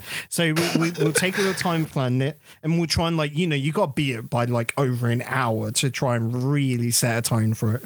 Do you think you can possibly get your hands on one of those what are they called, Iron servers or something like that? They have like a special server that they use for ROCS games. And Son has used that for his, to the point where he went from a 2-hour average when he was testing it in matchmaking to 11 fucking hours of game time. I could probably, I know a few people. We can do it. Well, I'll let you sort that out, Bacon. If you can get that together, then I will absolutely do that, and I'll see if I can throw up a fucking, a charity thing or something. I don't know. We'll work on it. Anyways, for till that point, though, until next week's show, we're going to get off your screens, out of your ears. So make sure you stay safe out there with all the virus and shit going on, and make sure you brace yourself for the next edition of the Aftershock.